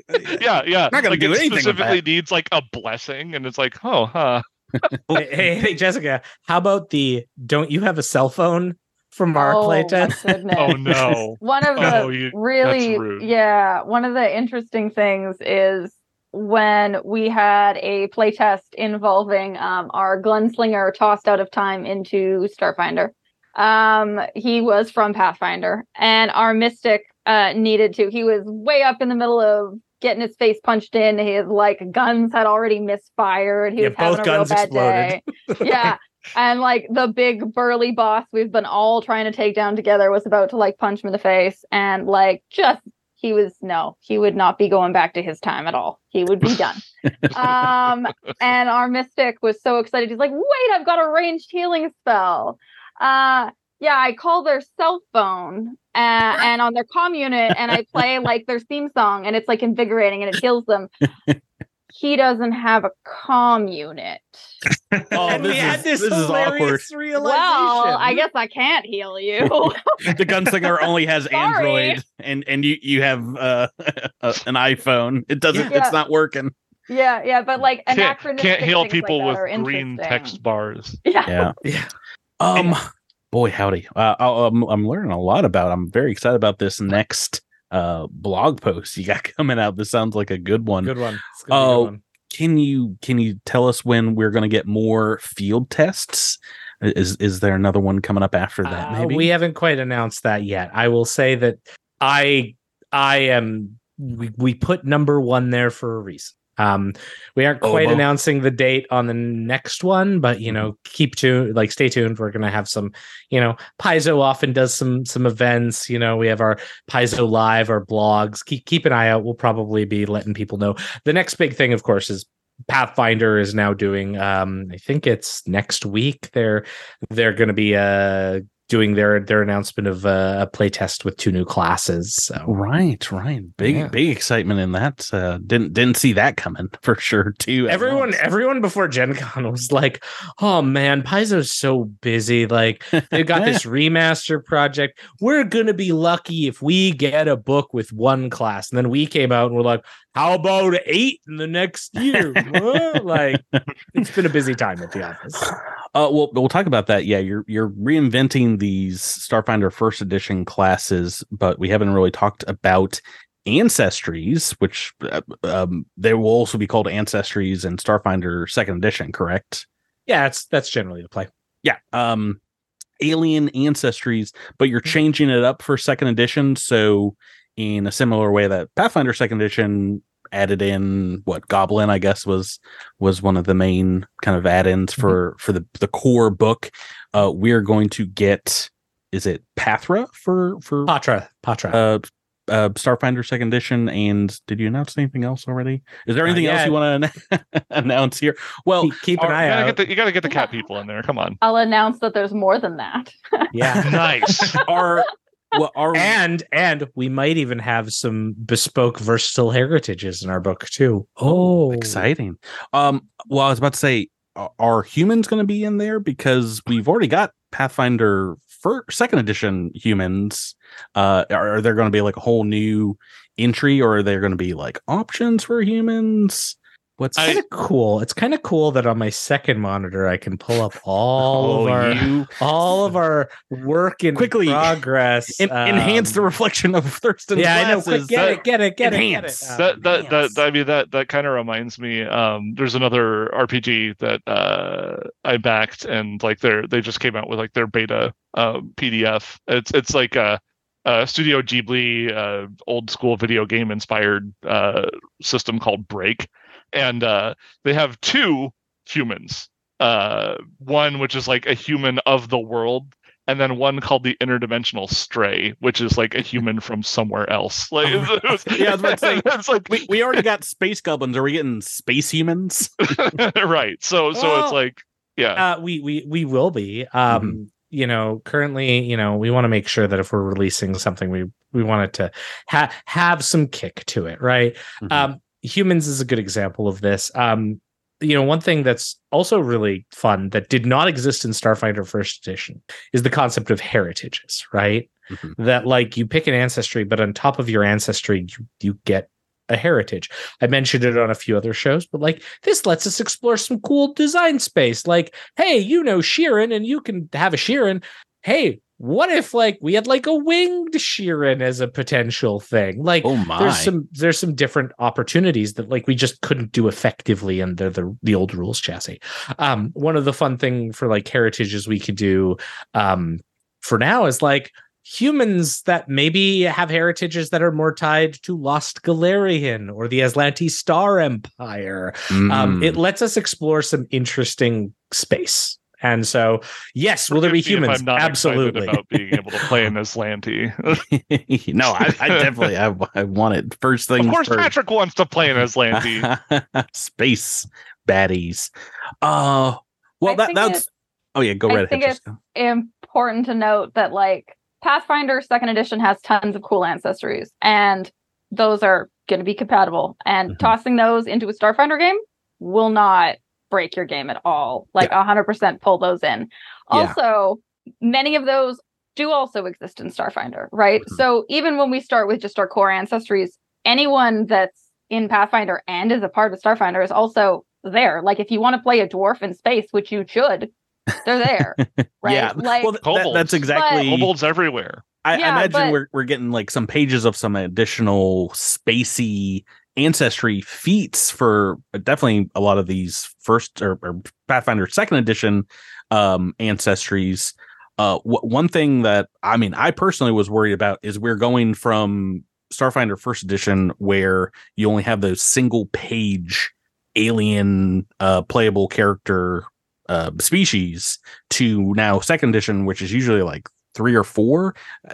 I'm just worried we're not going to get as many of those in your, we would get them in adventure paths and get like a ton of them in the alien archives. Is it going to take, like, are we ever going to get back to that point in Starfinder Second Edition where there's 100 playable aliens? I mean, we're already close. Like Jessica just said, we're going to have all of the Pathfinder ancestries. Oh yeah, that's a nice little jumping off right? point. But I'm gonna 35 or something. Yeah, already and that's not including like weird back mattery stuff and other things. And then the ones that will exist in our new core book and all the ones that are going to come out between now and the next 2 years. There's a lot of space. A lot of ancestries will exist already, right? Now I'm going to address an elephant in the room, which is that, like, oh wow, in Starfinder 1E, there were a lot of ancestry or species that existed, and that's because a lot of those species you could tell and you could deliver all of the playable information in a quarter column section. That had perks. It also had some massive detriments. First of all, you could tell who the clear winners were, and there sure were some ancestries in Starfinder First Edition that were some clear winners. And humans, obviously, where do you stand on the trucks? The trucks.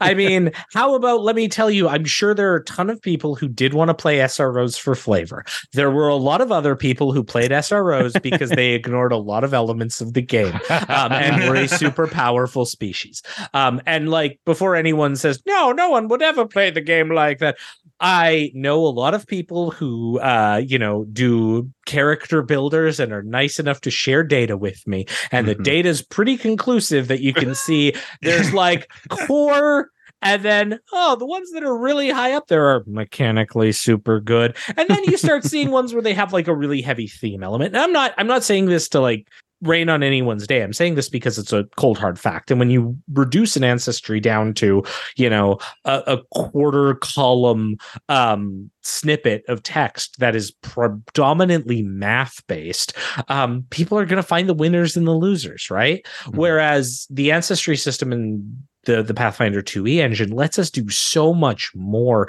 and gives us so many cool options. Like, you're not just going to pick your ancestry in Starfinder 2nd edition because it gives you the buffs you want, because honestly, you can get the buffs you want to most stats anyways.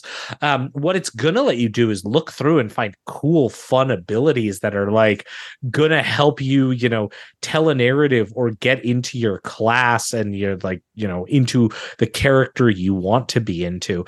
We haven't really talked about ancestries a lot in other, shows, but there's a lot of fun stuff. Like, there's a pretty vivid discourse going on right now about multiple arms in the Starfinder 2e engine. How that can be pretty potent. And, maybe being a Kasatha will let you be a bit more potent with your many arms. Or, maybe being a Patra, you'll get things like, I don't know, long whiskers that give you special stuff, or arcane whiskers that give you stuff. Like, we Magic can have whiskers. I'm not kidding. Arcane Whiskers is currently one of their feats. I have the documents. I can be abusive like this. No one stops me. But realistically, I'm a madman. Yeah, exactly. But it lets us do some interesting, fun narrative stuff. And the other thing that it lets us do, and like, I can really speak to Jessica's skill here, because she's knocking it out of the park, because she's been handling a lot of the development on this right now and the sort of second passes on ancestries, is that we can tell more of a story. Getting like 2 pages or even a full page of like, here is the narrative for this ancestry, rather than like, here is a small stat block that says these are walrus people who live on the aquatic walrus planet, please go. I was partly responsible for walrus people in Starfinder. I know you're the blame. I was well, in Cape Baker too. It was kind of a shared thing. That all being said, is like, it lets us do more. And, rather than that ancestry being reduced to, this is the best bonus, the best ability, it lets the player feel more involved. So will there be, will it not be as easy for us to slap them into every book we do? Absolutely. Does that mean we're going to have less? Probably not, because it's actually something we want to dive into. I don't think there's a book yet that we've pitched where we aren't like, there are about 6 ancestries we can put into this book off the top of our heads. And that's not even including like, if we, probably like money, which our company does, and is like, let's do an ancestry book. Oh my goodness gracious. Yeah, you just sold 1 million copies of Alien Ancestries Volume 1. And all the Pathfinder players can suddenly use that. Think of it. Can you not wait to see the legions of Skittermanders that are going to invade Galarian? Thirsty. As someone playing a Grey, I am very excited about this. Skittermanders are 2017. I want to play Starfinder 2nd Edition Novians that are coming out in Starfinder Advanced. Those are my babies. How long are we going to have to wait until we get Novians in 2nd edition? I'm very excited. Well, if I have anything to say about it immediately, except they won't let me put them in core. Yeah, I know. To say, look, we iconic Novian. We've snuck one potentially flying thing, but how about I'm hoping it won't just like block it out. Look at this little long Furby. What? Here, that's playable. That's Oh my a playable goodness. species in enhanced. You've The just shown us Spiridays, indeed the something. flying long Furby creatures. I ruined them by calling them long Furbies, but they're flying magical creatures that you can play, and they have a clumsy fly speed because they're adorable. I have to say, Thurston, you've identified the kind of player I am, because usually whenever I pick up a book, the first thing I look for in table of contents is player options. Yeah, that combination of words. I'm just like, I just want to see if there's any cool new things I can do. Absolutely. It's And I think always we've learned that. Like, we want to do more of that. That's for all of us. That's the fun stuff, I think. Yeah. Before we wrap up here tonight, I will say I was concerned going from Pathfinder First Edition to Pathfinder Second Edition in reducing like all the crazy options that we had, but they multiplied over in just the last couple years throughout the books so quickly I could barely keep up. You're like, we got the gunslinger before you knew it, like, and then so many books came out with those different versatile heritages that really like multiplied those options that players had. I had like a 12-year-old the other day who made up a Kitsune skeleton psychic. And I was like, this is the weirdest combination ever. And love it. It sounds so awesome. They're like, yeah, I want claws and I want to be able to read people's minds. I'm like, you could do that in Pathfinder Second Edition. Yeah. And that's one of the exciting things that I'm hearing as a player is the combinations of weird and wild things that you can do are being explored fully in a wild sci-fi way. And I did have a quick question, I guess, for Jessica before we head out. Is some of my favorite moments in narrative in Starfinder. Like, I've enjoyed all the stories, but I've loved when it's gotten like really weird. And like when we are in the mindscape of a hive creature and having to make these wild sacrifices and doing all these things that feel very rewarding. It's not a traditional space fight constantly. It's like, oh, you're making interesting decisions that will have effects later in the story. Has moments like that affected how you guys are going to approach narrative with Starfinder Enhanced Edition? With all these new things you can do, is the narrative going to be just as wild and crazy in that respect? So I write a lot as freelancer for Starfinder and Pathfinder, and I love Pathfinder's engine. Of course, it's such a smooth system, and I'm excited we're bringing Starfinder that direction. But when it comes time to write adventures, I find Starfinder is such a freeing system to write for in terms of what you can do in adventures. Like, literally nothing I could possibly think of is too weird for Starfinder. But at the same time, Starfinder has such heart in it. Like, it's got like it's got spirit. And like, It doesn't matter what kind of weird story you're doing. If you're doing horror, if you're doing comedy, if you're doing First Contact, if you're doing slugfests, if you're doing random mindscapes and time shooting into different, we had a special that was like time traveling, and like, it doesn't matter what weird things like you can think of, it's not too weird. And it still manages to like keeps its heart, right? Like, right. I find it is very fun to work in. So anytime we have more weird stuff to do that I can see from a player option standpoint, from new lore standpoint, from weird plot hooks, anything like that comes up is always just like a whole bunch of fun new tools to throw in there, right? Even if it's just like, these are cool new things I can make the enemies in these fights do, or you can expect now that players will do this weird thing. Okay, cool. Like, I think one of the options lets you in Enhanced lets you turn yourself into a starship creature. Like, oh, okay, I'm there. Let's do that. No, if you give me the chance to do something stupid, I will 100% do it every single time. Patrick can attest to that. He's not lying. I will. I love that kind of stuff. I think it's what these games are made for. It's a fun system to work in, and it's a fun system to play in.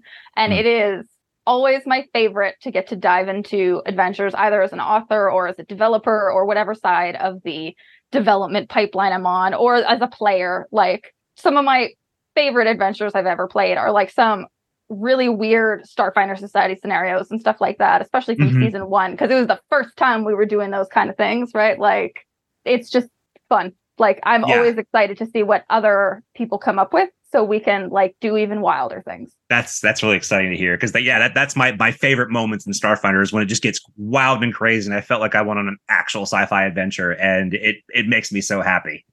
Yeah, anytime we can surprise someone, right? Like, there's so many media things we pull from, so many tropes, so many everything, and like when you're doing a fantasy setting, that comes with a lot of legacy stuff and some baggage too, right? And sci-fi, of course, has its own baggage and luggage and things we pull from everywhere, but like Starfinder somehow manages to be like surprising and different, and anytime that we can make it more surprising is just always so rewarding. Well, in Pathfinder, you can't enter the drift, right? So in Starfinder, you can end up anywhere. In Pathfinder, you're probably going to travel. You're gonna end up somewhere where there's like 500 years of politics already established, like everywhere you go. And there's a balance to that too, right? Like, one of the things we really are trying to do, especially in the new edition, is, Starfinder First Edition did such a good job of like putting all of these building blocks everywhere, right? Yeah. And like, certainly we could keep going and adding new building blocks, and we want to do that, and we will be doing that. But also, we want to take some of these things we've thrown out there and like give them some depth, like really dive into them. One of the most, I think, rewarding creative talks we've had was like, okay, second edition, let's go through all the packed worlds and see what's going on with them and what we can do with them. Let's take a look at near space and see what's going on there. Let's take a look at our deities. Let's take a look at the vast, and just like throw ideas at the wall. And some of the ideas that we have thrown to the wall have been like, yeah, let's do that. Like, let's shake things up. Like, our core deities in SF2 are going to be different. They're not you've already heard of Zon Shalin. What's that about? Yeah. Who knows? I have the visual of someone picking up a building block and going, oh, there's a basement under that? Oh. We're building basements. That's that second edition tagline. Building basements. It's like, the Zoe's Excellent Adventure. Wayland Yutani building better worlds, building better basements. This is an extremely important question that I would be remiss not to ask before Patrick wraps things up. Are there going to be bathrooms in Starfinder Second Edition? Okay. I'm the person in charge of flip maps now. Oh yeah, I work very closely with Jessica on these, because flip maps serve an important, necessary need. Oh, absolutely. In organized play. So do bathrooms. Yeah, Bathrooms often do not. Bathrooms are cool and fun in some situations, but let me tell you, when you write for organized play and decide to use a map with a bathroom, you have to account for that very small paragraph that's like area A13 bathrooms, and then you put a little like line of text in there that's like, the pristine stalls here are pristine. Period, space, next line. No, it's certainly we'll have bathrooms and stuff where it matters. Like, I don't think if we do a starship, we're not going to have bathrooms. We might actually do our due diligence and scale them to large sized creatures, because that's always awkward to see on a map. Yeah, right. We have famously had a bathroom battle in our first season. Of course. There's you could go the route of the Fifth Element, where it's a shower and a bathroom. It's like all in one level, so you only have to draw one thing and then describe it. It's like, it's a 3-in-1. Like they got those everywhere in Starfinder now. It doesn't use water. It uses sonic vibration. You don't know how to use the 3 seashells. Right, there's a reference. Oh man!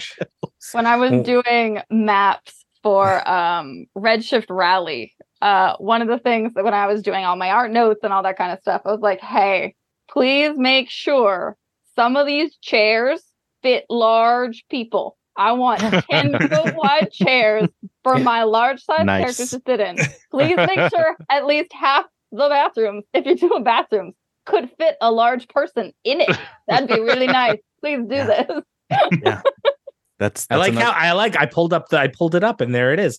There's like 4 small bathrooms and then 2 really, really big ones. I like You're it. welcome. Excellent. Yeah, as someone who played an uplifted bear in our second season, I could not go anywhere.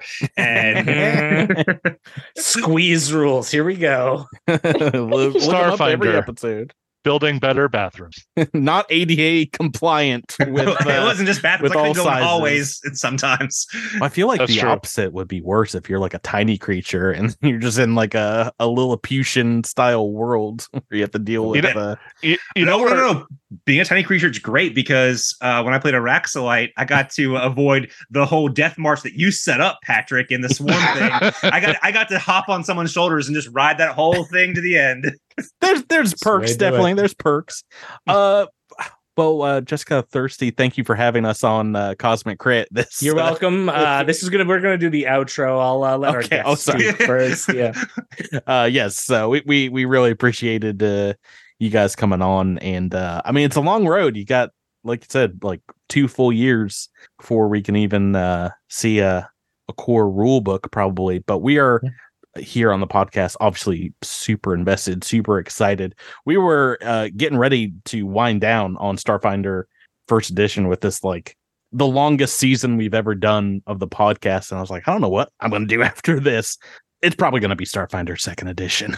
Yeah. Heck yeah. It should be. Yeah. Yeah. And then we're going to have some real cool stories to tell. Oh, just wait. Just if you think the first edition's had some stuff, second edition's looking to be pretty explosively big. Oh boy. You can't tease us like that. I can. Gotta it's my give show. Us, That's true. That's right. Yeah. Hosts can tease as much as That's they right. want. That's the rules. Right. So if people want to contact you folks about second edition or get involved in the process and tell you how to do your job, where can they find you online, or where can they submit ideas to the playtest system?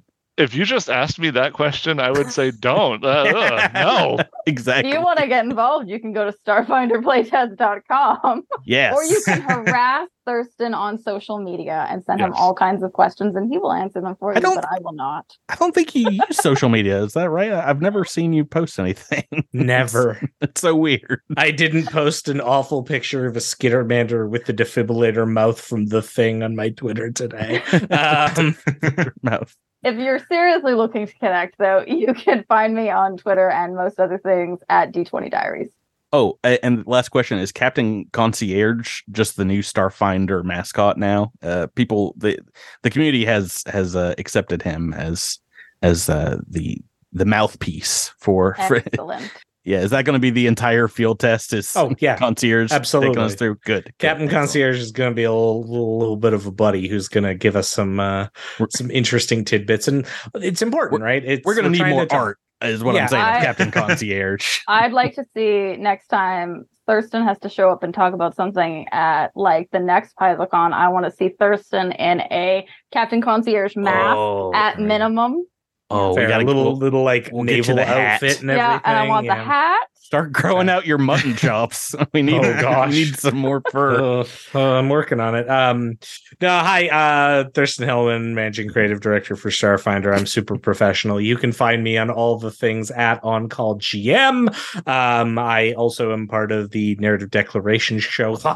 Competing show on a show. No, we don't compete at all. Got his mic. Yeah, I know. We do a Pathfinder Second Edition game, which I GM for in my spare time, so you can go check out my GMing style there. Otherwise, I'm talking all the things Starfinder, whether it's on the tweeters, the blue skies, the Paizo forums, the subreddits, the everywhere. Oh God, StarfinderPlaytest.com, StarfinderPlaytest.com, StarfinderPlaytest.com. We need your help. Please help us. Okay. Seth, Myles, thank you guys for being here. I mean, I have to like I said, temper my excitement because it's such a long haul, but every time I open up something about second edition, I just get more and more ideas and more excited for what's to come. That's gonna do it. Thank you once again. Thank you, Thirsty and Jessica, for having us. And maybe you guys can come back and talk more about Starfinder Second Edition sometimes. I don't know.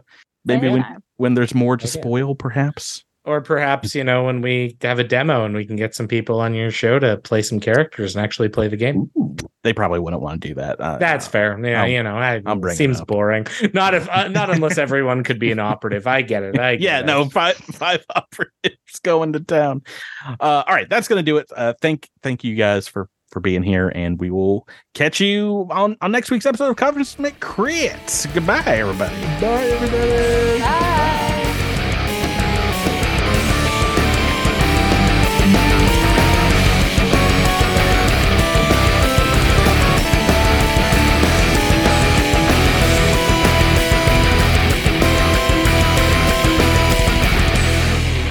You've been listening to Cosmic Crit, an officially licensed partner of Paizo Incorporated. The Starfinder role-playing game and adventure paths are trademarks of Paizo. All Pathfinder and Starfinder images are property of Paizo and are used with permission.